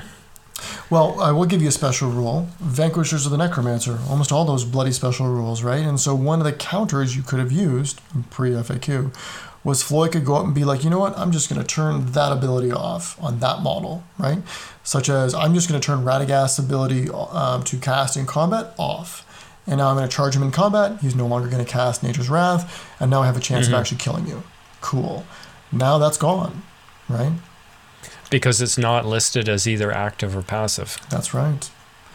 And so, I mean... the impact seems pretty big, because now, most of these rules are rules that you can defeat with Floey are ones that belong to a specific hero. Right. Anything outside of that now seems less easy to deal with. Well, even then, for example, a War Beast's a Mumak, right? He's got the Trample special rule. It is a special rule, which you could say, okay, Floy can use his ability to just turn that off. Nope, you can't. It has to literally say active or passive beside it. And I think people had been using that in the past, which made sense. It's a special rule. Yeah. And Floyd's ability says, I turn off all active and passive special rules. It doesn't matter if it's an active or passive. If it's a special rule, I can go and turn that off. And so now we're saying, no, you can't. So that is a big nerf to Floyd. Well, I mean, it's good because it's made it very clear. But I'm a Khazad-dûm player, so I'm against it. Agreed, because that's one of the few mechanics that a Khazad-dûm player had for combating. That's one of the few utility characters that they had that could combat the sort of big heroes. Yeah, So they have very little in the way of shenanigans, and that was it. He Yeah. is the master of shenanigans, and we're like, we're just Yeah. going to take away half of his shenanigans. So Yeah. it's definitely a hit to Khazad-dûm. I will say that. And there's two more in the army of the Lord of the Rings, so we're going to fly through this real quick. One, Rivendell, Elrond, Master of Rivendell, Foresight of the Eldar. Pretty much means he has to be on the table to use his Foresight of the Eldar. He can't be in reserve. This is a nerf to the Vanquishers, because you can, and this is also a nerf to Rivendell, because any Maelstrom missions, you would almost always use the Foresight of the Eldar to reduce your roll so that you went second, and it was a massive benefit. Massive. love it. And Love it. And we even talked about that in the most recent episode, I think, Hold Ground. Did we not? We talked about that there. And we said, if you've got Elrond, this is the mission to bring him. Well, no more. That's now gone. And so that nerfs Rivendell, which is a good army, and it nerfs the Vanquishers, which is also a good army. Again, we're seeing some seeing some nerfs into the good armies here. I mean, that makes perfect sense, though. I think that's a good rule. It's in line with a lot of the other rules that people have. You have to be on the table to use it.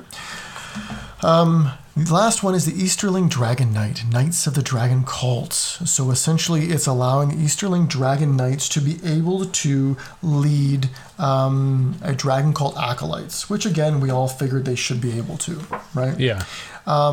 This is a small buff to Easterlings, and I will say that straight up. How significant, I'm not sure, but this model is a minor hero, and he's one of the strongest heroes in that list. Like, I've been looking over his profile, and I was like, dang, this is a really strong model for 65 points before mount. And to be able to have him lead acolytes as well as Black Dragon upgrades means you can take 2 or 3 of these guys and not be afraid to max out their warbands each time, and it won't impact your army. You know what I mean? Yeah. It seems to me like it's just giving a little bit more flexibility to that hero and also that unit.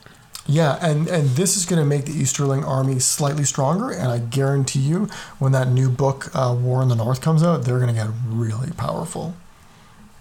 Cool. Sounds fine. Doesn't sound OP or anything. No, I don't think so. So we're going to dive into scenarios. All right? All right. So, question. In scenarios where you score victory points for wounding a specific hero, if the hero model is wounded and then subsequently healed with the Renew magic power, do they count as being wounded for the purpose of victory points? And the answer Why is... would anybody be asking this question now? Oh, I wonder why. The answer is yes, which we all kind of played it that way anyways. I mean, I think that was pretty much obvious. But it is a nerf to the Vanquishers who didn't play it this way. Because you could just start bomb renew healing as well as Radagast special rule to like touch people and heal them. It doesn't matter. You still lost the wound. Yeah. And it makes a big deal. I have drawn blood. There's no taking it back. Exactly. And it also matters for Lords of Battle, right? Yeah. So, this is a buff to larger base size models. This next question. In scenarios where models can exit the board, do you need to move the entire base off the board or part of the base off or just touch the edge of the board? They will need to move part of their base off the board. Now, why is this a big deal? Well, trying to get larger base models off the table in missions like Reconnoiter, Seize the Prize, I'm sure there's others I'm not thinking of, was slightly more challenging. I'm talking like Cav models, I'm talking like Crebain, I'm talking Felbeasts, right? That's now changed, right? So they can now sort of like get a quarter of an inch off and boom, they're gone, right? Yep. That's big because guess what? It makes Ring Race slightly better in Seize the Prize. In fact, it makes them really good in Seize the Prize. It makes a lot of the larger base models, which good armies have less of, evil armies have more of, i.e. Crebains, i.e. monsters, flying Felbeasts, bat swarms, all these sorts of things now have a much easier time getting off the table in missions like Reconnoiter or... if you grab the prize and seize the prize, football through it to a Ring Wraith on a Felbeast, getting him off the table is not that difficult a task. Yeah, like it doesn't sound like much, but essentially it's saving you one turn in, let's say, a game that might last between 8 and 10 turns. So one turn is actually huge, and it's 10% or more than 10% of the game. So saving a turn is big. Exactly. No, 100% agree with you. So yeah, it's a little buff, and again, buff towards evil. All right, so last question for the scenarios. In the Clash by Moonlight scenario, if models have been illuminated by an effect such as blinding light, can they be targeted by shooting attacks, magical powers, or special rules at distances greater than 12 inches? The answer is yes, though the shooting attacks will still gain the bonus of +1 when rolling to wound. Now, so this rule was you can't target anything that's further than 12 inches away, but you get +1 to wound with shooting attacks. That's right. So now these models that are illuminated, can they be targeted from further than 12? Yes, they can. Yeah. So they, you actually do gain the bonus of +1 when rolling to wound, which makes sense because it's like if I'm standing there holding a lamp and I'm staring into the darkness and an arrow flies into my face. Yeah, that kind of makes sense to me that I'm going to... So now this is actually a benefit. Now this is a huge benefit to Gandalf the Grey. So if you've brought Gandalf the Grey and a strong shooting army, has to be attached to a strong shooting army, this is a big boon, and here's why. You rush Gandalf the Grey forward, can't see him because he's not within 12 inches. When he gets within range, 12-inch range of the enemy, he casts Blinding Light, because Blinding Light gives off a 12-inch radius of illumination. It also makes him really hard to hit. And the reason why it's so big is because all of a sudden I've got Gandalf the Grey within 12 inches of your battle line, and I'm now going to start shooting at you from 24 inches away at +1 to wound. And you can't do nothing about it other than try to shoot Gandalf the Grey, who you need 6s to hit. That's a major pain in the butt. All right, so in Clash, we have a situation where, which is a fairly big buff for Gandalf the Grey, is that if models have been illuminated by an effect such as Blinding Light, can they be targeted by shooting attacks, magical powers, or special rules at distances greater than 12 inches away? Yes, though shooting attacks will still gain a bonus of +1 when rolling to wound. So that's huge if you're running Gandalf the Grey, or even Gandalf the White, and a shooting army, or elements of shooting. Right. Because all you need to do So I guess the potentially the sort of strange thing about the ruling is that it's now revoking the 12-inch maximum line of sight because they're lit up so you can see them, but it's not revoking the +1 to wound part. That's correct. So you can see them now, but you still get +1 to wound them. That's correct. That's right. Interesting. Very interesting answer. Yeah. So you can have your shooting elements sit 24 inches away from your enemy, and as long as your Gandalf is illuminating them, you can just shoot at the enemy and get +1 to wound, and they can't shoot back at you. They can only shoot at Gandalf, who needs 6s to hit. So yeah, it's like run forward, Gandalf, and light up the enemy so we can pepper them with arrows and get +1 to wound. It's like the first instance of medieval tracer fire. So kind of risky for Gandalf because, it is. Run forward into the enemy, but... Exactly, it is risky for Gandalf. But plus, if you're a good army, it's like you can't shoot into the combat. Right, but you're trying to dance around the 12 inch mark, right? And you're on a mount, so staying away from the enemy is more doable, I would think. Right.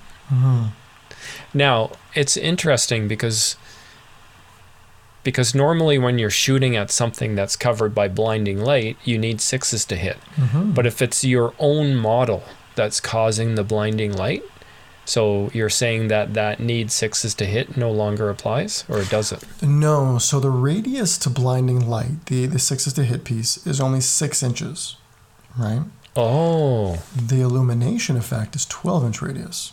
So there's a 6-inch gap between when the blinding light ends and the light keeps going, that you can shoot guys in that range and get +1. So now there'll be like a whole bunch of models that are lit up, but not within the protected part of the blinding light. That's correct. Oh, that's crazy. Now, if Gandalf is in front of like a bunch of orcs, let's say, and a whole pile of them are lit up within 12 inches, and I'm on the opposite side of Gandalf, so I'm shooting through his blinding light at somebody that's not in the blinding light, what do I need to hit? It does your normal to hit roll.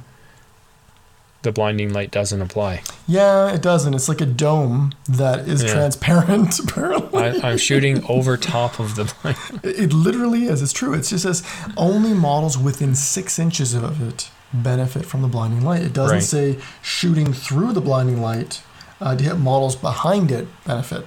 And it was actually that's a crazy situation. I like it. Yeah.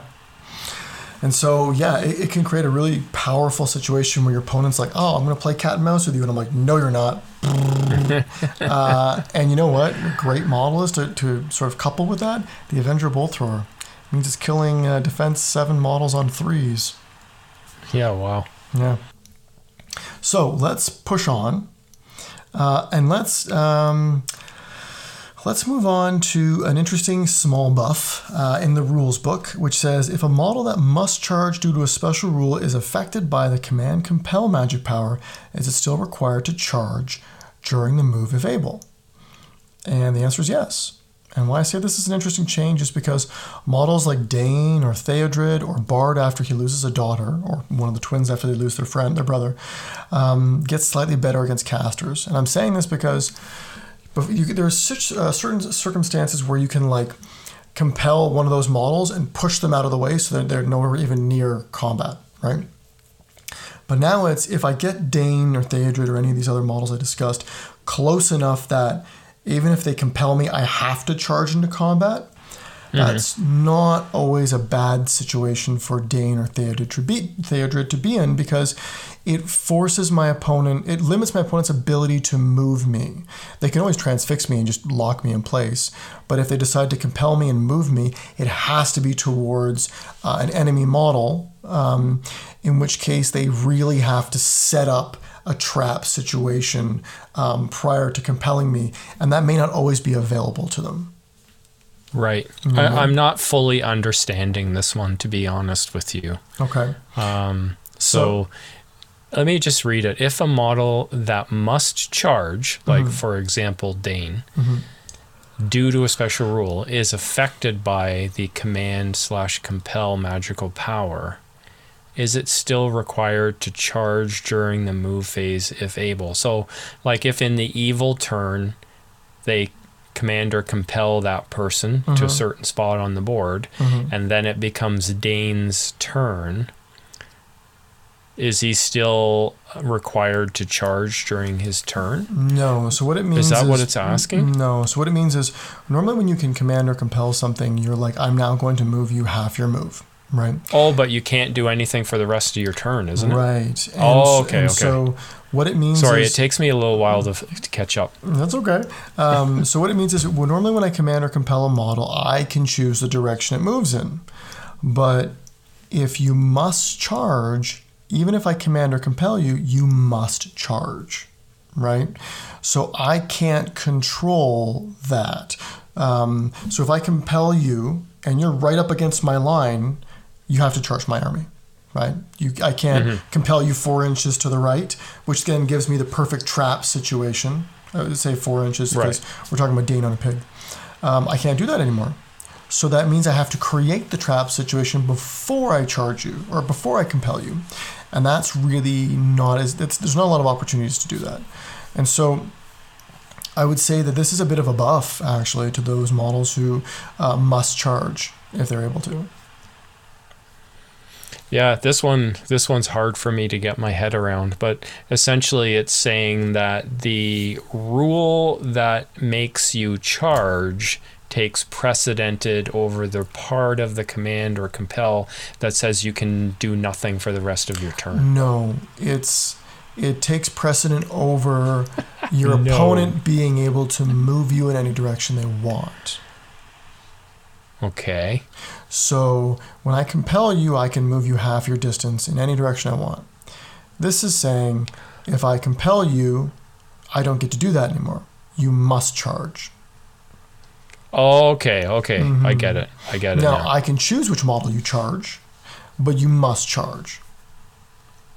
Yeah, it definitely helps the models that must charge, because you can't just command to compel them in the opposite direction that they want to go. Bingo. Yeah, they must charge. So it is definitely not a it is definitely a buff. How significant? Fairly big one, actually, for good armies that have these types of models, because I expect raids to be quite prevalent in New Edition. Yeah. New meta. Who is going to remember all of this? Oh my God. Yeah, I probably won't. You will. Yeah, get out of here. Okay, next one. Can a prone model cast magical powers? Real short, the answer is no, and this is a nerf to Vanquishers. Not a significant one, but it is a nerf. Yeah, for sure. Because if you can find a way to knock them prone, like a monster with hurl, or sorcerers blasting them, then... Well, nothing works when you're prone. Banners don't work. You can't shoot when you're prone, I believe. Yeah, that's right. Nothing. So, yeah. Makes sense. Yep. Okay. This is an interesting one because they talked about Set Ablaze always working and not counting as magical power and whatnot.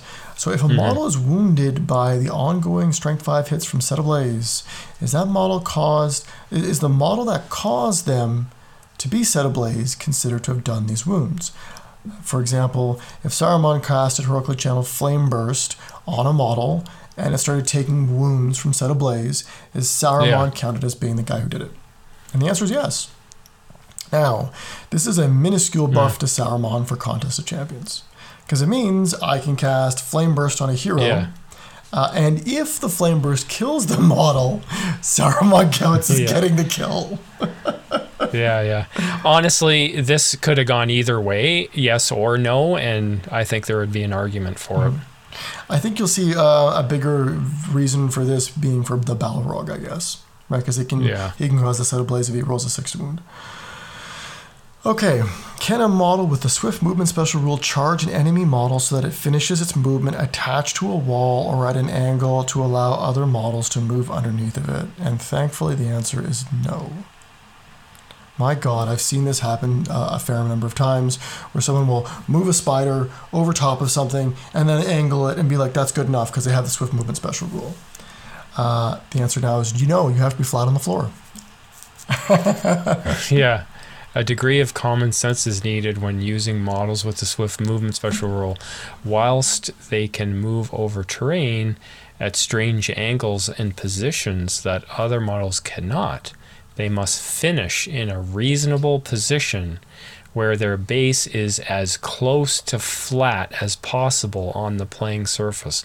Wow, yeah, because people take a big advantage with that rule. I remember watching you play a doubles game way back in our first time we went to Nova, and your opponent had a Shelob and it was 90% angled against a wall. Yeah. And he's like, that counts. I charged this guy down the wall, and I'm like, are you kidding me? Yeah. Interesting. Nerf to spiders. Nerf to spiders inbound, that's right. And it's actually a nerf to the Spider Queen, which isn't a bad thing, right? Because she's the biggest spider and that would use it, and the most prevalent one these days. Next, we have a question about light objects. So the question is, when a model drops a light object, where is it placed? Page 109 is the reference. Answer: when a model drops a light object, it is placed in base contact with the model that dropped it. It must be placed so that it is not overlapping another model's base. Okay, so to me, I don't know, is this a big deal? Is this more of a clarification? Why is this noteworthy? Why is this noteworthy? Good question. I'm immediately thinking seize the prize, right? There are moments where you want to get the model to drop an object, right? So before you could have them drop the object directly underneath of themselves. And all of a sudden you now have to kill them to get them, or win the fight to get them to move off of the object.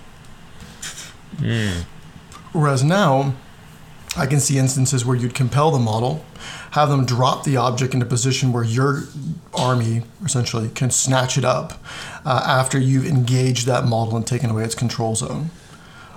Further giving strength to spellcasters.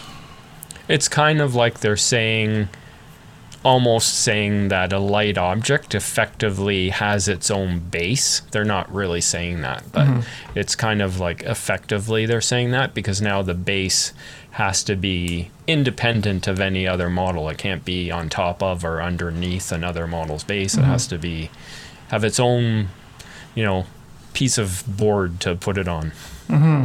It does bring a very interesting question to the table, though. And that is defending against someone compelling you to drop a light object, right? Because there's the double-sided sword here. In that, if the question says it must be placed in base contact with the model that dropped it, and it can't be overlapping another model's base, there are opportunities where you could take your hero or your individual that has the object, charge into combat, and then sort of like wrap models around you, and all of a sudden they can't compel you to drop the object. Or just surround your model that is holding the object with other models, right? So all of a sudden you can't drop the object because I can't drop it, so it's not in base contact with me. So it's both an offense and a defensive measure. Yeah, I don't know. It's complicated because physically, what represents a light object in the game? Is it a whatever counter that you're using? Does that physically now become, like when you pick up a light object, if you have it represented as a counter on the board, well, you remove that counter. It's no longer on the table because the person is holding the light object. But when you force them to drop it, does it become that counter again? And therefore you must have that amount of space available adjacent to the model in order to put that counter on the table? Yeah, and I mean, it all depends upon the size of the counter, right? And again, pulling back to the jank, suggesting the biggest possible counter is a surefire way to have your object not get dropped by the model that's holding it, right? Like we use poker chips a lot of the time. And so if you suggest, we'll just use a poker chip. Okay, cool. And then I pick it up, and all of a sudden it's like, I'm going to make you drop it. And I'm like, no, it doesn't fit anywhere. Sorry. I don't know. At the rules of getting really rulesy about it, they probably should have gone one step further here and just said that, use a 25 millimeter diameter base to represent the light object. And then you wouldn't have any of these questions. Well, I think that sort of to your point about of all sort of interactable things that are on the table. Like I'm talking within 6 inches of this objective. They talk about a lot of objectives, and they always talk about the objective, but they don't actually define the objective. And again, your point here about light objects, and this applies to every mission that has objects that are defendable. Like, how do you define that? Is it a point? Some missions say it's a point in a place. Yeah. Others say it's an object. And really, GW should be specifying anytime we reference object, it is a thing that is X amount of inches or centimeters wide and X amount of inches and centimeters high. Period. Yeah, I don't know. To me, it's great that there's a clarification, but you need to take the answer one step forward because in most cases, an answer is just going to create new questions.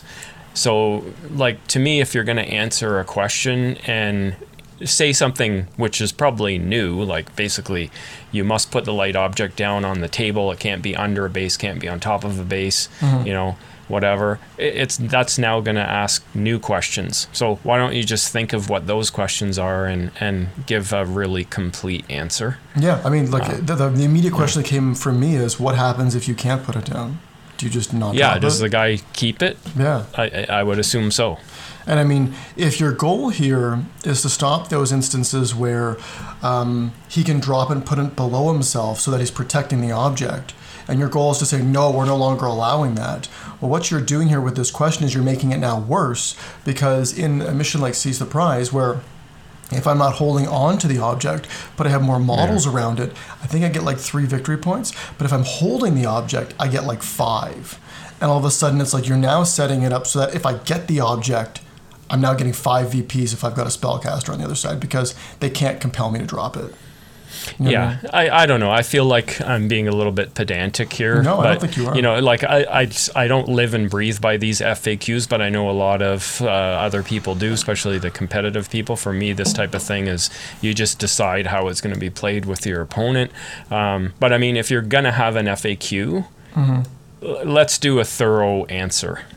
Yeah, no, I totally agree with you. And I think this just needed an extra sentence on the end saying if they can't drop it, they don't drop it. Done. Clarified. Thank you.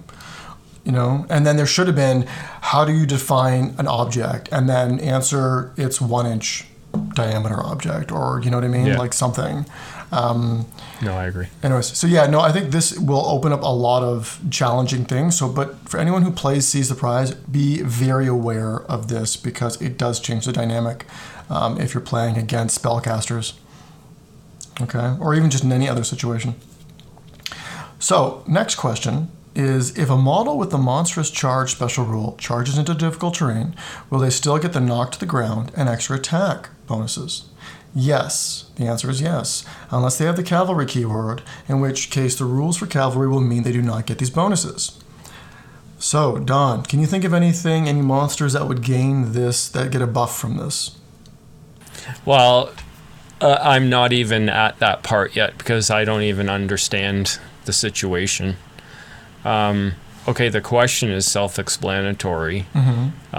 Yes is the answer to me, which is not a surprise. But then I don't understand, why is it unless they have the cavalry keyword? So Why is that? So the cavalry keyword, there's special rules for cavalry saying that if cavalry charges through difficult terrain, they lose their extra attack and knock to the ground rules. Oh, that's okay, Yeah, that's in the main rules. They also move only a quarter through difficult terrain, not half.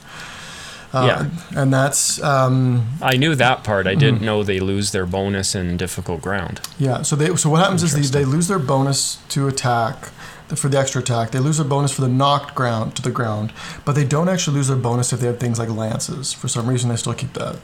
I don't get that. But anyways. Okay, so this is probably not a surprise for models that have the cavalry keyword that also are monstrous charge. Yeah. But it is a bonus for monstrous charging creatures that are not cavalry, which would be like your giant Spider Queen or Shelob type models, I would think. Gulavar, and I'm sure there's lots of other ones. I mean, I think of any of the Moria monsters I'm thinking of, like the Cave Drake, and I think the Dragon also gets it. And people think, well, Gulavar has wings. Yeah, but Gulavar also has a 6-inch move. And that's for walking on the ground. So he can still charge 3 inches into difficult terrain, because he does suffer the effects of difficult terrain. But for some reason, that's still 3 inches is enough to give him the knock to the ground. So, yeah, well, as long as you can charge, you still don't change your mass or whatever. So that's a buff for Angmar right there, and a buff for Moria. How substantial? I would say fairly substantial, because both of those armies rely fairly heavily on monsters. All right, Don. Let's get onto the bread and butter. They're big nerfs. The big nerfs. Here we go. And I'm talking about the Vanquisher nerfs. Yeah. So we'll go into the one that I pretty much called, and that is friendly models may still attempt to cast magical powers even if they are already engaged in combat, with the exception of the Sorcerer's Blast, Wrath of Bruinen, and Nature's Wrath magical powers. Okay. So that's big, but I figured that would be the solution. Nerf Nature's Wrath, nerf Wrath of Bruinen. Okay, hold on. Slow down a second here. Okay, what's up? Okay, I have to read this again. Models may still attempt to cast magical powers even if they are already engaged in combat, with the exception. Okay, so that was a new rule introduced in the Vanquishers list, that That's they can correct. cast magic even if they're in combat. But now they're throwing an exception here. That's correct. Yeah. These spells are the exception. These 3 spells: Sorcerer's right. Blast, Wrath of Bruinen, and Nature's Wrath. Okay, I get it. Okay. So yeah, that's a big nerf to that list. I think honestly, them being able to do those 3 spells in combat was pretty much the unfun factor, because Well, yeah. you never could hurt them because they'd always knock you prone. Well, yeah, it's the it's the army list that you fight on your butt for the entire game.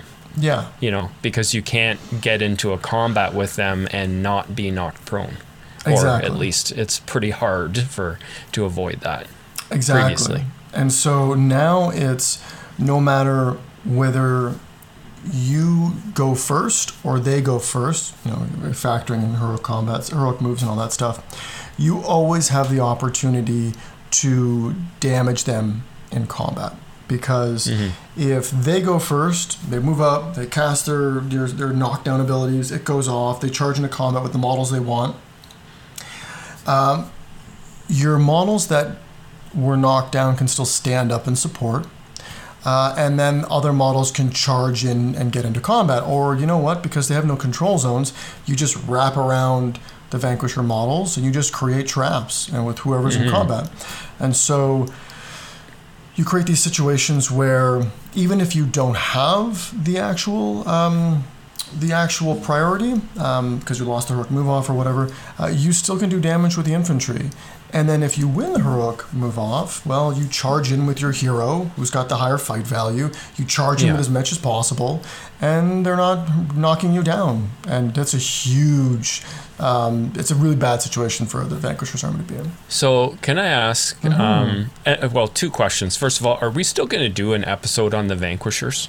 We are. So the original... I guess it's just kind of changed now. Yes. The nature of our attention. Yeah, so instead of the episode being about are the Vanquishers unbeatable, it's switching to are the Vanquishers still playable? Because these 2 nerfs in true GW format, where 1 nerf is sufficient, they do 4. Yeah. It's So, just- okay, my second question. So it specifies these spells: Sorcerer's Blast, Wrath of Bruinen, and Nature's Wrath.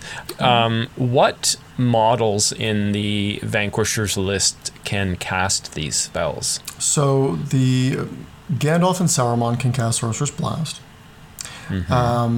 Radagast and Elrond can cast Wrath of Bruinen and Nature's Wrath. Okay.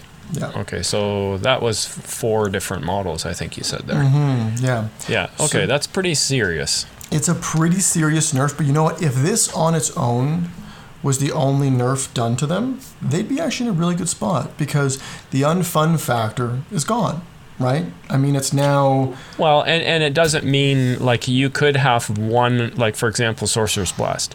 You could have Gandalf in combat and therefore not able to cast it, but Saruman may not be in combat and therefore be able to cast it. And same Exactly. is true with the other spells. Exactly.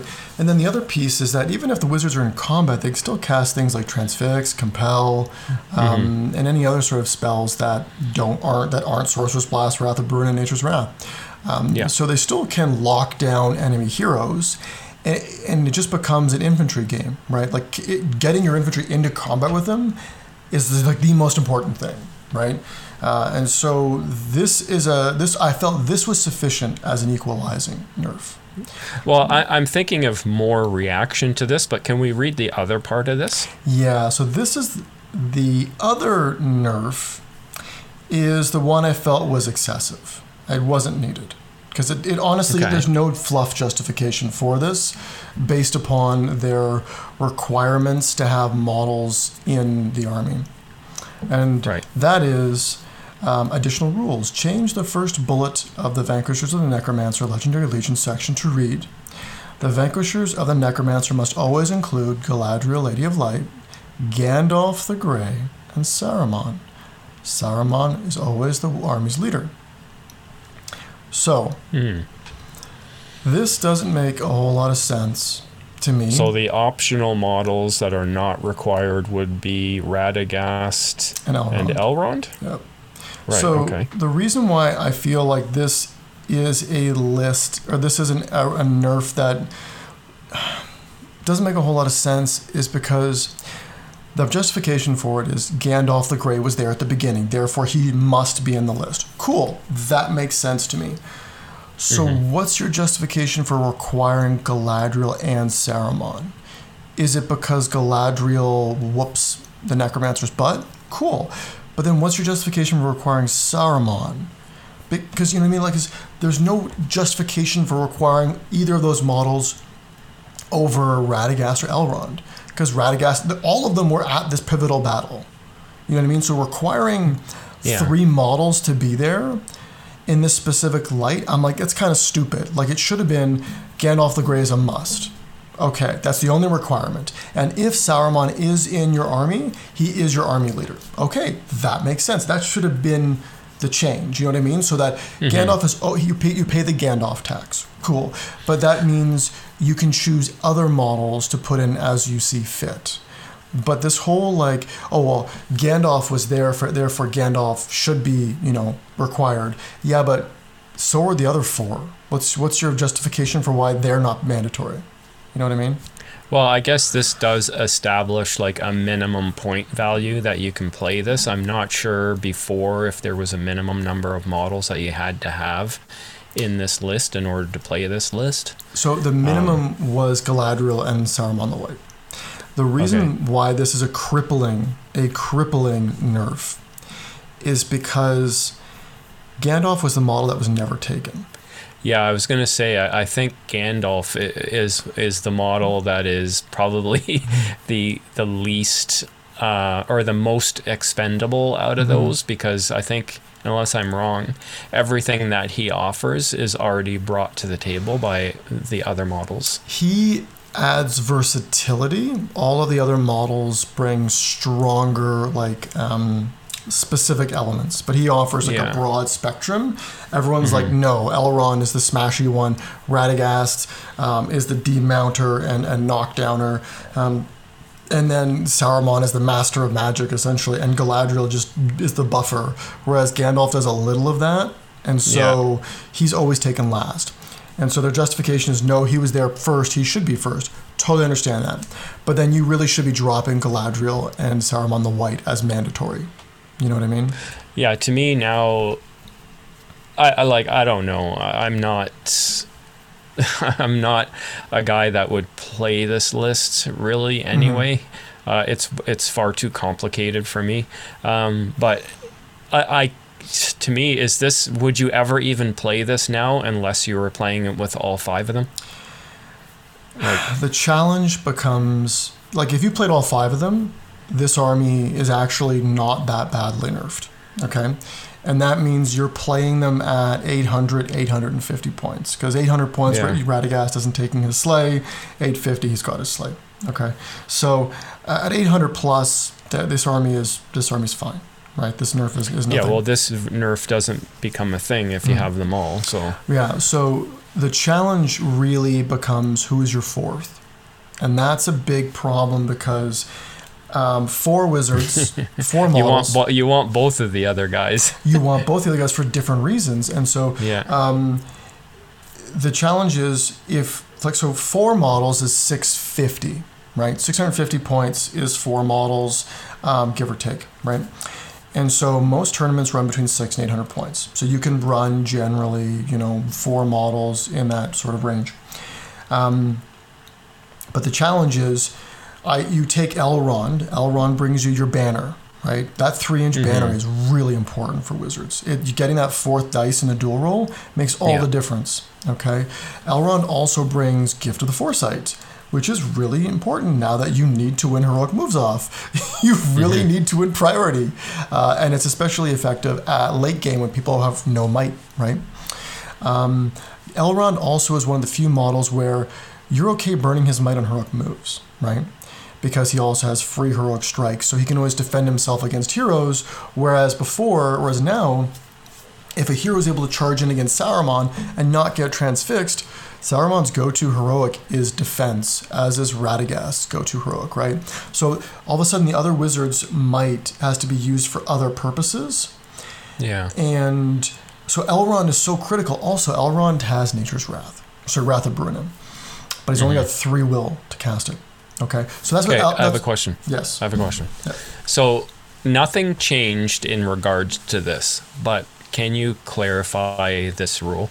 And that is something along the lines of wizards get an increased number of attacks. I believe it's equivalent to their wound profile. That's correct. Is that correct? Yep. So that remains the same, right? That does, yes. And in the original rules, and I guess it hasn't changed, is that always the case? Or if they cast a spell, does that get reduced? Or it's always the case? Always the case. Okay. Which is why Elrond's banner was so important, because then you have 4 dice in a dual roll instead of 3. And we all know more dice is better than less. Yeah. Right? Mm-hmm. So, well, to me, my reaction to this is, and this is very obvious, but I think it's worth saying, and that is, previously, because you were like knocking your opponents on their butts 90% of the time, you were never there was never really that much danger to dying in combat, because if you're prone and you win a combat, you can't land strikes. So it doesn't matter if you've trapped a wizard and you win the combat, let's say. It's like, okay, well, great, you can't land blows, but you can stand up. So wizard is unharmed. Exactly. Whereas now that's no longer the case. Yeah. So if a wizard loses a combat, well, he can die.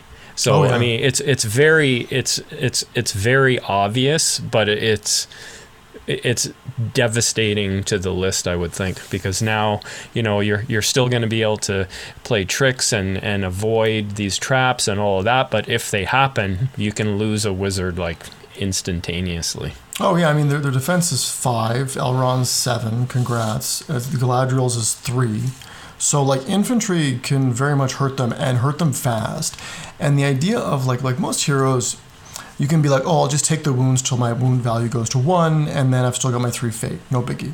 You can't do that with wizards, because if you do that, then all of a sudden you lose attacks, right? And then you're gonna die faster because you can't win fights.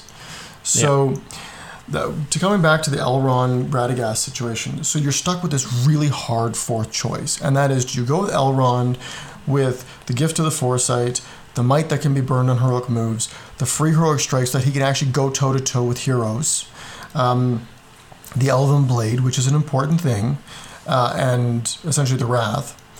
Or do you go with Radagast, who has all of the healing, right? Because he has Renew, he has the special ability where if he touches another model, he rolls a dice, and on a 4+, they gain some wounds back. Do you go with the Slay, right? Because it has 5 attacks on the charge, or 5 dice on the charge. And do you go with permanent Nature's Wrath, right? Because you can always cast it because of his free dice from his staff, right? So you get that longevity for the knockdown. And all of a sudden you're stuck with this really hard choice for 4th. And so if you go with the Radagast option, well, you only have you have 2 heroic strikers, but you're burning might to call those heroic strikes. And neither of them are really models you want to be going up against a defense 7, defense 8 model, right? Defense hero. They just don't do the damage, right? Whereas if you go with Elrond, you have almost no healing, right? Because almost all your wills can be used on Nature's on Wrath of Brunnen. On top of that, you are ceding board control for the early game, because the start of you're starting like 4 or 5 turns, 3 to 4 turns for this army with Elrond in it. Is Gandalf casts Strength and Will on Elrond just constantly to give him enough will so that he can do Nature's Wrath Wrath of Brunnen 5 or 6 times. You know what I mean? This is the nerf that takes them well below a top tier list. It is like this is the change that does it. It's the nail in the coffin to this army. I think, we're going to do an episode on this. I was going to say we could talk a lot about this, but then we're just talking about the Vanquishers list, aren't we? Because, I mean, there's a lot to say here. Yeah. So anyways, to say that this change to require Gandalf to be in here, but also requiring Galadriel and Saruman the White, is pretty much the nail in the coffin of making this a top tier list. It's not even close anymore. I mean, no, I don't know what the three of them are worth. What, 500 points or something in around that number? It is 500, bang on. Yeah, like, how can you win a game with three models? Yeah, at 500. No, like a low value tournament, this is not going to do anything. I mean, you can't be reduced to 25%, so you have that going for you. But other than that, yep. I mean, and those three models are, two of them are defense 5 and one's defense 3. Cool. Yeah. Awesome. And none of them have march. Don't forget that none of them have march.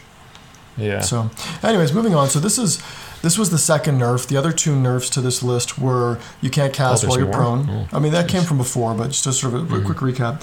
You can't cast while you're prone, right? That was a nerf to them.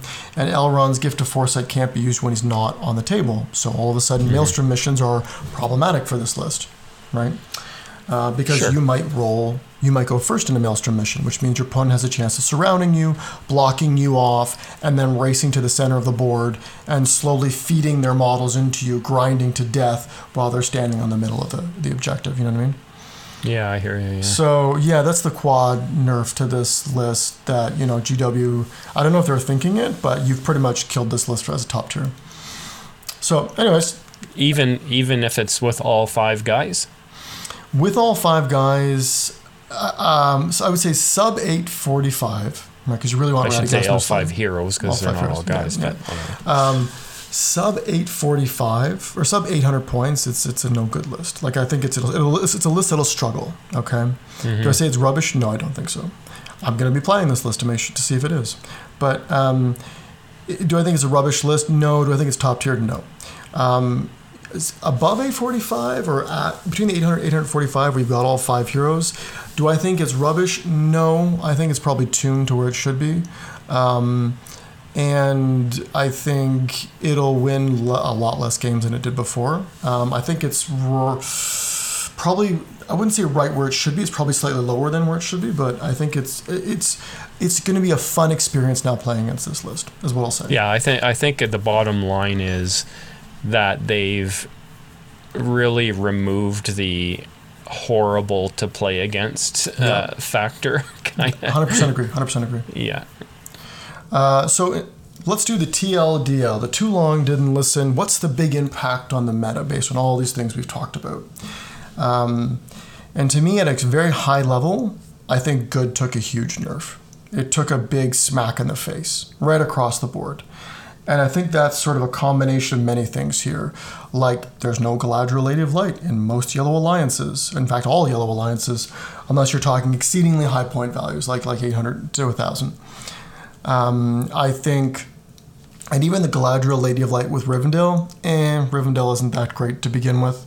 It's not like leagues better with Galadriel, so it's not going to be well taken all the time. So that is a big hit to them. Ents took a multi-smash to the face against magic, which is not what they wanted. Dwarves, such a name like Khazad-dûm, took a hit with Floy, like their big utility trick, in that he no longer affects Legendary Legion special rules, right? No longer affects any special rule unless it says passive or active. I think that's a big nerf to him. Now, dwarf players may or may not use him, but still, that's no longer a tool in your toolkit that you can lean to and always get sort of value from. Again, Rivendell with Elrond and the Foresight of the Eldar nerf, that was a big hit. And so you have all these hits to good, right? And then, of course, there's the Vanquisher hits we just talked about. Then we're jumping to the evil side. Well, what did evil get? Well, evil got the ability to shoot without blinding light being so bloody prevalent anymore, right? I mean, you've got stuff like Galadriel Lady Light's no longer around in big numbers. Círdan, he's no longer around in Yellow Alliance lists. And so it's like people can either spend big points for Gandalf the Grey or Galadriel of Lothlorien, but that's a big trade-off, you know what I mean? So shooting back on the table in a big way. And who has some of the best shooting armies in the game? Evil. You've got Harad, you've got Corsairs, you've got Isengard of all flavors. There's 3 or 4 legendary legions within Isengard that are very strong for shooting. And so, you've got a strong shooting element. Guess what's also back on the table? Magic. Fortify Spirit is not going to be in abundance anymore, which means armies like Mordor for Ringwraiths, armies like Angmar are going to be big again. Okay, cool. We just talked about the monsters charging in a difficult terrain and still getting their benefits. Well, guess who benefits from that? Moria. Angmar. Okay, we haven't talked about the Easterlings. Well, don't worry. The Dragon Knights also got upgraded so that they're buffed so that they can bring along the dragon called Acolytes. So that's a buff. So almost most of the Lord of the Ring era armies for Evil got a big buff for this. So I would say Evil took a huge swing back up. Now, I think this is what they needed. I'll be honest. I think good was dominating the meta. Significantly? No, probably not.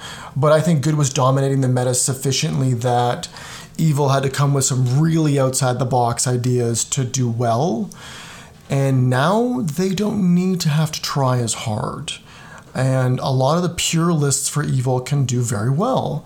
And so I honestly think this was a rebalancing of the meta, where I think you'll start seeing equal representation at top tables with both good and evil armies. Do I think that big heroes for good are going to be gone? If we see the prevalence of 2 or 3 spellcasters fairly common at top tables, I don't think you'll see big heroes anymore, unless they're a one thing or an Elendil.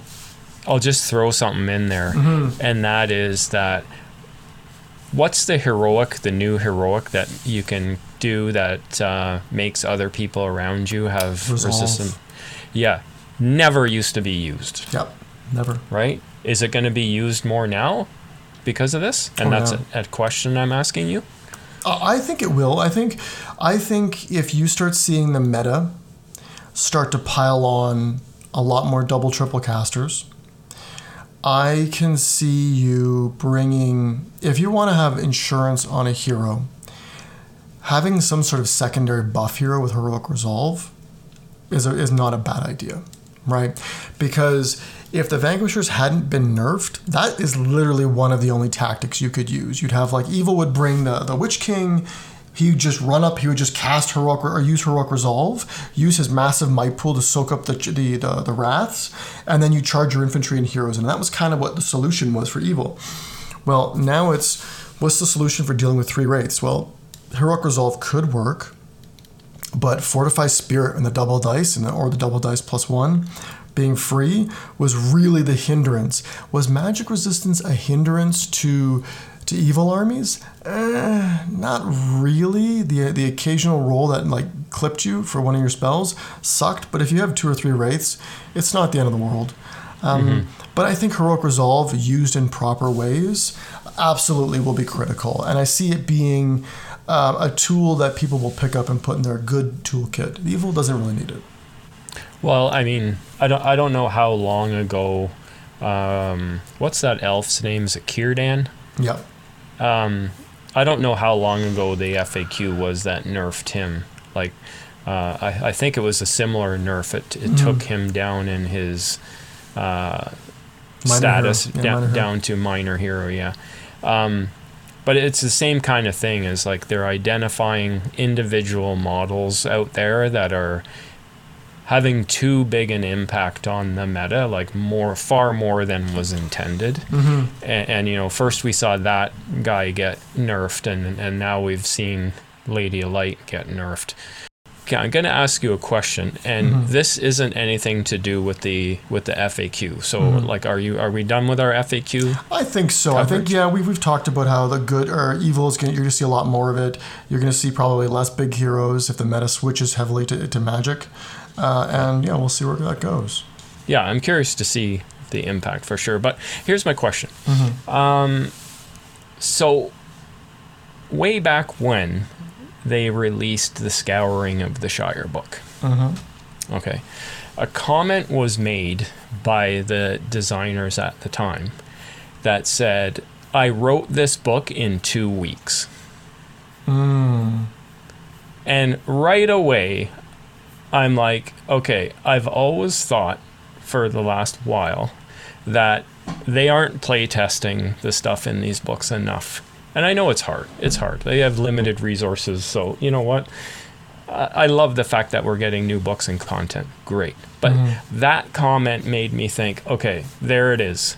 If you're writing a book in 2 weeks, you're not playtesting it enough. Okay, granted, it's Scouring of the Shire. A lot of the stuff in that book is sort of recycled stuff. Like, certainly there's a lot of new heroes in there. But since then, we've had 2 releases. And I'm not sure if these releases were back-to-back. But first we had the one with the Rangers of Ithilien in. Okay.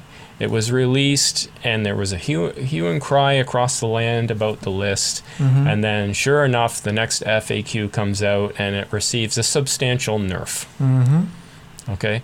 And now the same thing has happened here, and I believe there were 4 legendary legions in the Necromancer book, and I think this is the only legion, the Vanquishers, that received a nerf, like, post-release. So it's only one of the lists. So, you know, no, not a big deal, but still, like, the list comes out, again, hue and cry across the land, FAQ, major nerf to the list. So is it just me, or is it like, is this not just saying that, like, these lists are not being play tested enough? I think the challenge isn't so much that they've been play tested enough. The challenge is who's play testing them. The rules writer for Games Workshop, the lead one, is probably one of the best players in the game worldwide. I think. Fair point. But saying he's among the best is a fair statement. The secondary rules writer, Dan Entwistle, is also a very strong player. So when they write the rules, they're writing the rules from the perspective of exceptionally skilled players playing these armies to their nth degree. So they can read the weaknesses, they can figure out the strategies, they can win the games. But the vast majority of people who play this game aren't anywhere near that level, right? So when you give someone the Vanquishers list, and I played against you guys, well, I played against just people in the league, and I started doing exceedingly well. There would be cries for nerfing. And I'm like, did anyone here make the effort to try to figure out the list, to figure out the tricks to beat it? The answer is no, I didn't want to. You know what I mean? And it's also a mentality thing, which is a combination of the rules writers plus the people playing the game. Is that I find that people were like, there were a lot less comments regarding how do we beat this list? Let's come up with a community with solutions, and more about this isn't fair, I don't want to have to change my way of thinking, and it should get nerfed. Okay, so you've made no effort. Couple that with the rules writers who are writing this, who are exceptionally skilled, writing a list that they could beat with the armies that they play, but other people couldn't, right? And all of a sudden there's like a perception issue, and that's the people writing the game versus the people playing the game are on 2 levels in both mindset and skill. Yeah. And that doesn't work because you really need to give these rules to a wide breadth of people to play, so that the people that are sort of the mid-tier level are like, yo, these are ridiculous rules. How the heck do we win? And it's like, instead of releasing the rules as is, they could say, you know what, let's release the rules and do a Warhammer community article on how do you beat the Vanquishers of the Necromancer. Post an article about, hey, I hear you all talking about how the Vanquishers are really hard to beat. Don't worry, here's an article on how you can beat them.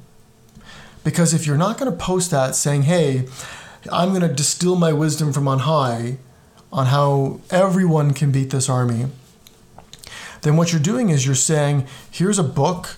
If you suck at playing the game, that's your problem. that's not the solution. You know what I mean? I mean, like, case in point with like you and for I. me, let me jump in here. Like for Yeah, me, the Vanquishers list, like I know my limitations as a player, right? And it also goes to like, what do I like about the game? What do I not like about the game? And this kind of list, as a player, I wouldn't touch this with a 10-foot pole, because for me, it's not just above the level of complexity that I'm comfortable with. It's way above my comfort level in the complexity of it.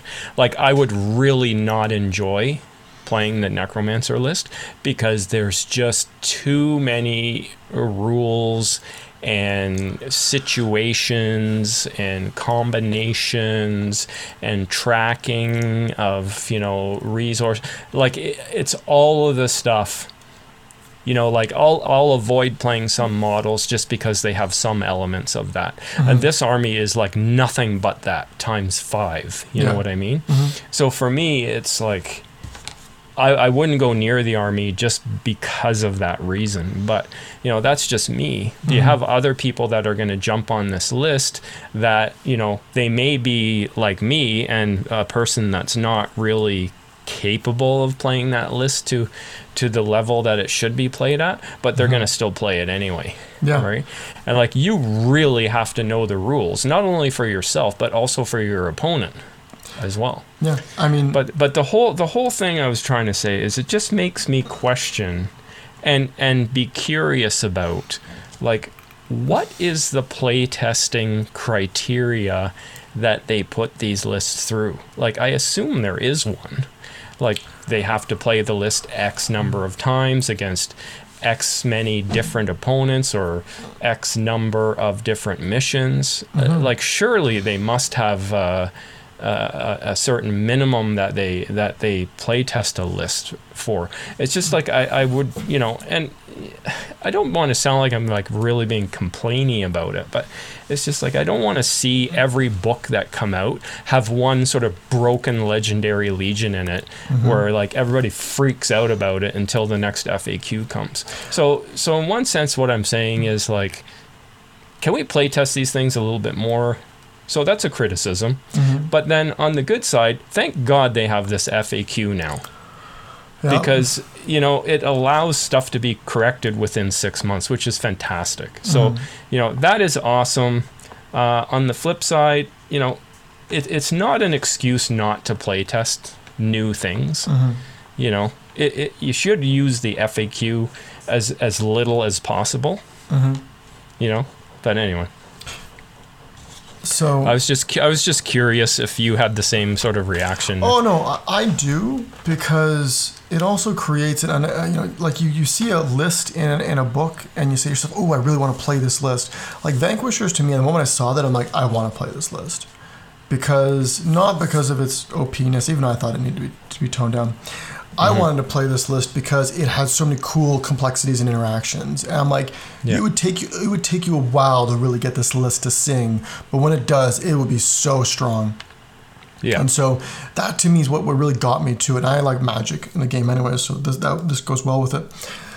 But to your point, I don't think they play tested enough. And saying, oh yeah, we wrote a list in 2 weeks for this book, and I'm like, there are Shire players and Ruffian players who've been waiting so long for their book. For you not to give it justice and then have to wait like 6 more years for the edition to change to have another go around, it's a slap in the face. Make the effort. Put more time into it. You know what I mean? And like, if it's just the two of you playtesting, maybe get more playtesters from outside of your scene, you know what I mean? And go through the task of playtesting this.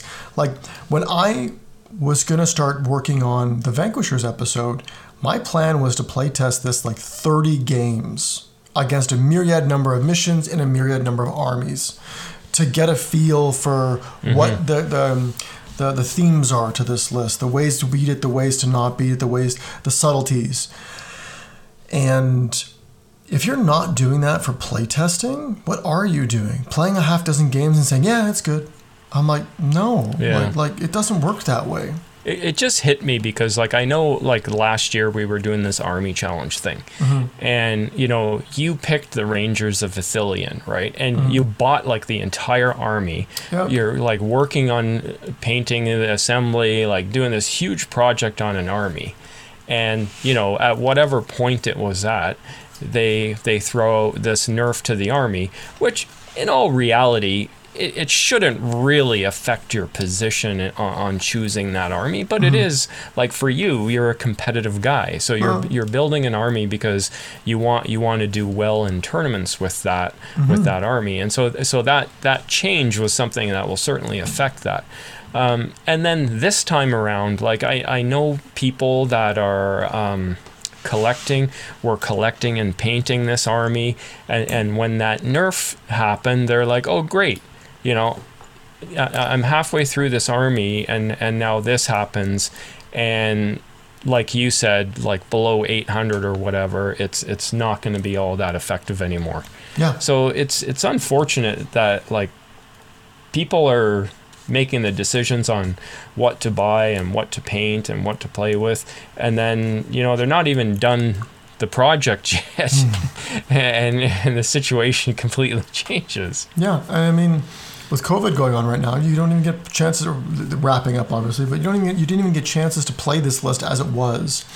And it's like, give me the list as it should be so I can make the informed decision to buy the models or not. Because as you said, like these models aren't cheap. Like, No. they're all heroes. Like, so if I bought all these models, it's like, I don't know, 150 to 180 bucks or something like that, all said and done. And then all of a sudden I buy all these models, I get them all painted up, and get them all ready to go, and then you nerf the bloody list and I can't even play it below 750, 800? Really? Yeah. Like, really? Like, come on. And I actually was just thinking, I have all these models. The only model there that I don't have is, I have Radagast, but not on Slay. I have Radagast on Slay. I bought him specifically because I wanted to play this army. Yeah. And I have Elrond. I've got all the models, but now it's like, it's just, and the other thing is, like, TOs aren't going to go above 800 points. They never do. See, or, you know what I mean? So they'll sit in the 650 to 750 range because they know if they go to 800, this army will be on the table, and they don't want that. And so they'll purposely make sure this army never sees the light of day, as in a competitive sense.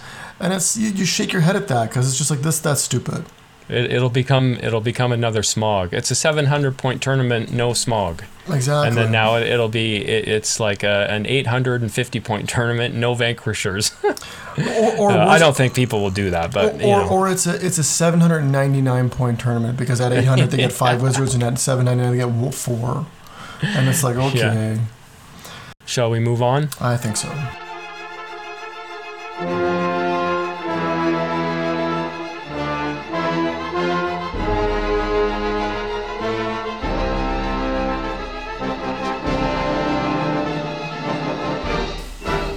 All right, now we're on to after that very lengthy segment that we thought, oh, we'll wrap this up in 15 minutes. 15 minutes later.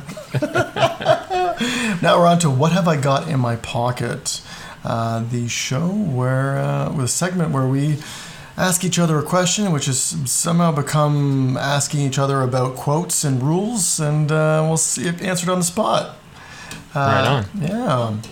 And we're not going to do All That Is Gold Does Not Glitter in this episode, just because we ran long on our main topic. So. I think so, yeah. So, Don, I'm going to make you go first. And then what you choose, I will choose as my quote. Difficulty. Okay. I'm going to do something different when it's your turn, but I'll go first. Something different. You're not going to do the quotes, eh? I'm going to ask you everything I have until you get a point. That's what I'm going to do. Okay. Gotcha. Okay. So I'm going to guess first. Is that what we're doing? That's the idea. Well, I went medium last time. Mm-hmm. Kind of sort of got part of it, but I guess it wasn't precise enough for you to give me any points. So I'll go back down to easy. Easy. Okay. Well, this is a lob ball. If you don't get this, I worry about you. Okay? Here we go. I don't like the pressure. The Light of Arendelle. The Light of Arendelle. That's right. That's it. Gotta guess the name and what the special rule is. I'm guessing it's Galadriel, Lady of the Light. That is correct. And this part I'll get wrong probably. The Light of Arendelle. Arendelle. So there's a couple things going through my mind, and I'm not sure if they're all part of the same special rule or not. So I know she has needs 6s to hit with shooting within 6 inches. So similar effect to blinding light. And then she also has a rule that confers a -1 to courage. And is that all? I think that's all. I'm not sure if those are all part of the same special rule and they're part of that rule. Remember, I'm asking you an easy one. Well, it's easy to you that you know the answer already. You know, like I don't know the answer, so I'm just trying to recall here. As he searches for his rule book. I'm searching through my rule book. It's taking me too long to find it. I'll guess that it's the shooting attack thing. Ding, ding, ding! You are correct. Woo! If it's an easy one, it's not going to be a multi-part special rule. The -1 you're referring to is her war aspect special rule. Okay. She doesn't count as being unarmed, and she confers -1. I thought for a second there I wasn't going to get the lob ball. No. The lob balls are lob balls, my friend. Alrighty. I guess I'm going easy. Unless you have a different style of questions you're going to ask me. Okay, here's how this is going to work. So I do not have a medium question because I didn't replenish it because I knew I was going to ask you the easy one no matter what. Because I want you to get a point. Thank you. And, you know, well, let's just ask this. I'm sure you're going to get it right, but we'll take it from there. Spoilers. Okay, so this is a quote. And this is a lob ball. Oh my god. You know, the same kind of thing. This is a lob ball. If you don't get this, I will seriously question whether you have seen the movies. No, I will not question whether you've seen the movies, but I will definitely question whether you've read the book. I don't read them as often as you do, but yeah, go for it. Okay. It's a long time since I saw you round here. It's lucky for you that I know you. I was just going to set my dogs on any strangers. There are some funny things going on today. Of course, we do get queer folk wandering in these parts at times. Too near the river, he said, shaking his head. But this fellow was the most outlandish I have ever set eyes on. He won't cross my land without leave a second time. Not if I can stop it. So what are the requirements of this? You just need to tell me who says that quote. So, thankfully, I've read listened to the first 12 chapters of the 15 chapters of the Fellowship of the Ring to know that was Farmer Maggot speaking to Frodo, Sam, and I think it was, I'm going to get one of the two of them wrong, Merry? No, it was Pippin, I think, as they were walking up his lane and he was talking about a Black Rider. Ding, ding, ding. You get a point. Awesome. You got the easy question. Do I get another one of those?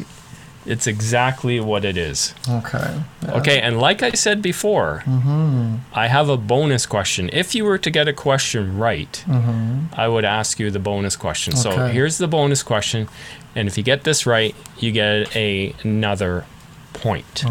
Okay? It is not a quote. Okay. This I pulled out of White Dwarf 471, which was celebrating, you know, the 20-year anniversary of the movies being released and the hobby, I guess. And in the White Dwarf, they had a series of interesting facts called "Did You Know?" Okay. So, let me see how I can ask this question now. There was an MESBG set that was released that was so popular that it outsold the Space Marine Tactical Squad, and it's the only kit to have ever achieved such a feat. What is that MESBG kit? Now, is it like a big kit, or like, is it like a clan? It's just like a box of models. Oh, okay. Like a similar thing to the Space Marine Tactical Squad. So, just like a box of figures for the game. Well, would it be like a box of Galadrim, or would it be like the Ambush and Amon Hen, like that kind of thing? Like which? It would be like in the two examples you provided. Yeah. It would be the box of Galadrim. Oh, I see. Yeah. So not one of those special, right? Sets that are commemorating a moment in the movie. It's just like an army box, like for a unit. For a unit. Yeah. A unit. And it is outsold the Space Marine Tactical Squad. No. And that was for the year of its release. So for that year, the Space Marine Tactical Squad was not their best-selling kit. And it was the only time where that was true. Now, What do you think? Give me good or evil. Give me good or evil. Well, I think it's Hum and Han here. I almost want to just say it's the Fellowship box. Well, I can't give you any clues. I can't give you any clues. I almost feel like it should be the Fellowship box because it's like such a known thing that everyone loved the Fellowship in the Lord of the Rings. So to see Before you make your guess, I'm going to give you a clue. Oh, okay. It's plastic. It's plastic. Well, fiddledy sticks. I'm stuck between the Last Alliance box and the Fellowship. I don't even think the Fellowship was a Fellowship in a box? Just a quick question. Was the Fellowship in a box? I don't think it ever was in a box, other than metal. I think the Fellowship was for sale as a metal kit, but the plastic Fellowship that comes in the original Moria, The Mines of Moria. Mines of Moria, I don't think it was ever sold as a kit. I could be wrong. Then if that's the case, I'm going to go with the Last Alliance box set that had the elves and the Numenorians, which is plastic. Nope. Not right. I'll Okay. give you another guess because it's hard, and I will tell you that. So you guessed good. It is not good. And remember back in the heyday, so almost everything was freaking more metal. That if it was a hero, it would be metal. If it wasn't, what would It's a struggle. I can hear the struggle. I can hear the wheels turning and the smoke coming out of your ears here. That's got to be the Isengard Warriors blister or the box. That is correct. I thought it would be. Everyone freaking owns it. Everyone owns it. Yeah. It is the Fighting Uruk-hai. The sword and shield and pikes. Yep. Yeah. Everybody owns During that. the year of its release, the Fighting Uruk-hai set was so popular that it outsold the Space Marine Tactical Squad, the only kit to have ever achieved such a feat, and it was an MESBG kit as well. My boys, the Uruk-hai. That's right, my boys too. Everyone owns them. Yeah. Yep. Right on. All Good right. job. Thank you, We'll thank give you you. the point. Oh, 2 thank points. You. 2 points. I'm Today. up on 2 points. I'm 2 for 5 or 2 for 6, I think. It's terrible odds. I'm 1 in 3. Let's divide it so it makes it sound better. Whatever it is, you've got some points. You're on the board finally. I'm on the board. But you got a point too. You've already been on the board. Yeah, we're tied. I think we both have 2 now. Oh, get out of here. I'm like 2 for 6. You're 2 for 3, I think.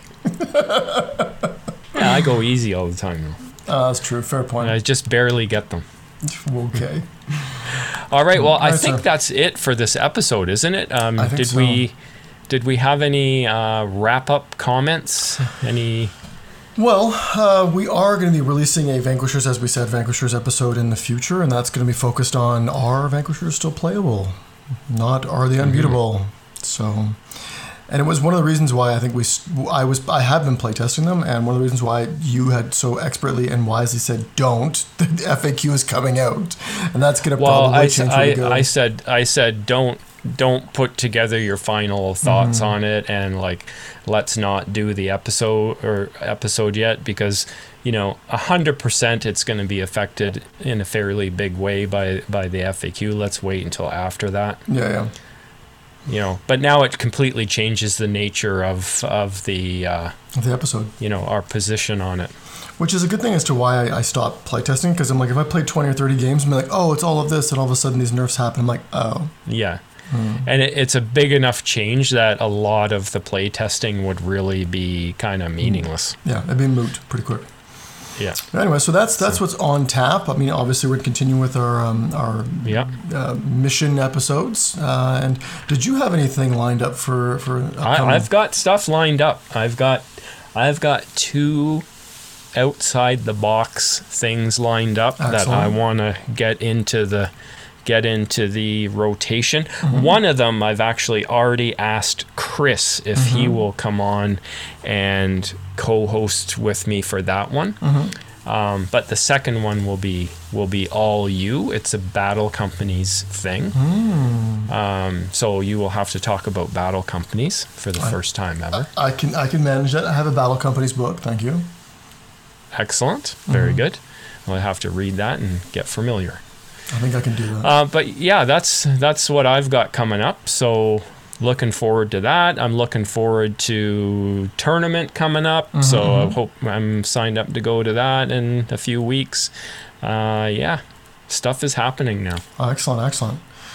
Alrighty, sir. I think that sums it all up for us. It does. All right. Well, thanks again, everybody, for joining us on another episode here of North of the Shire. Take care, and we will see you on the next one.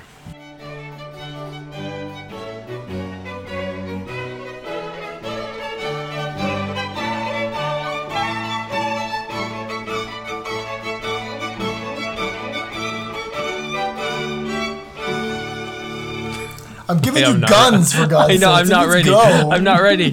Just give me a second.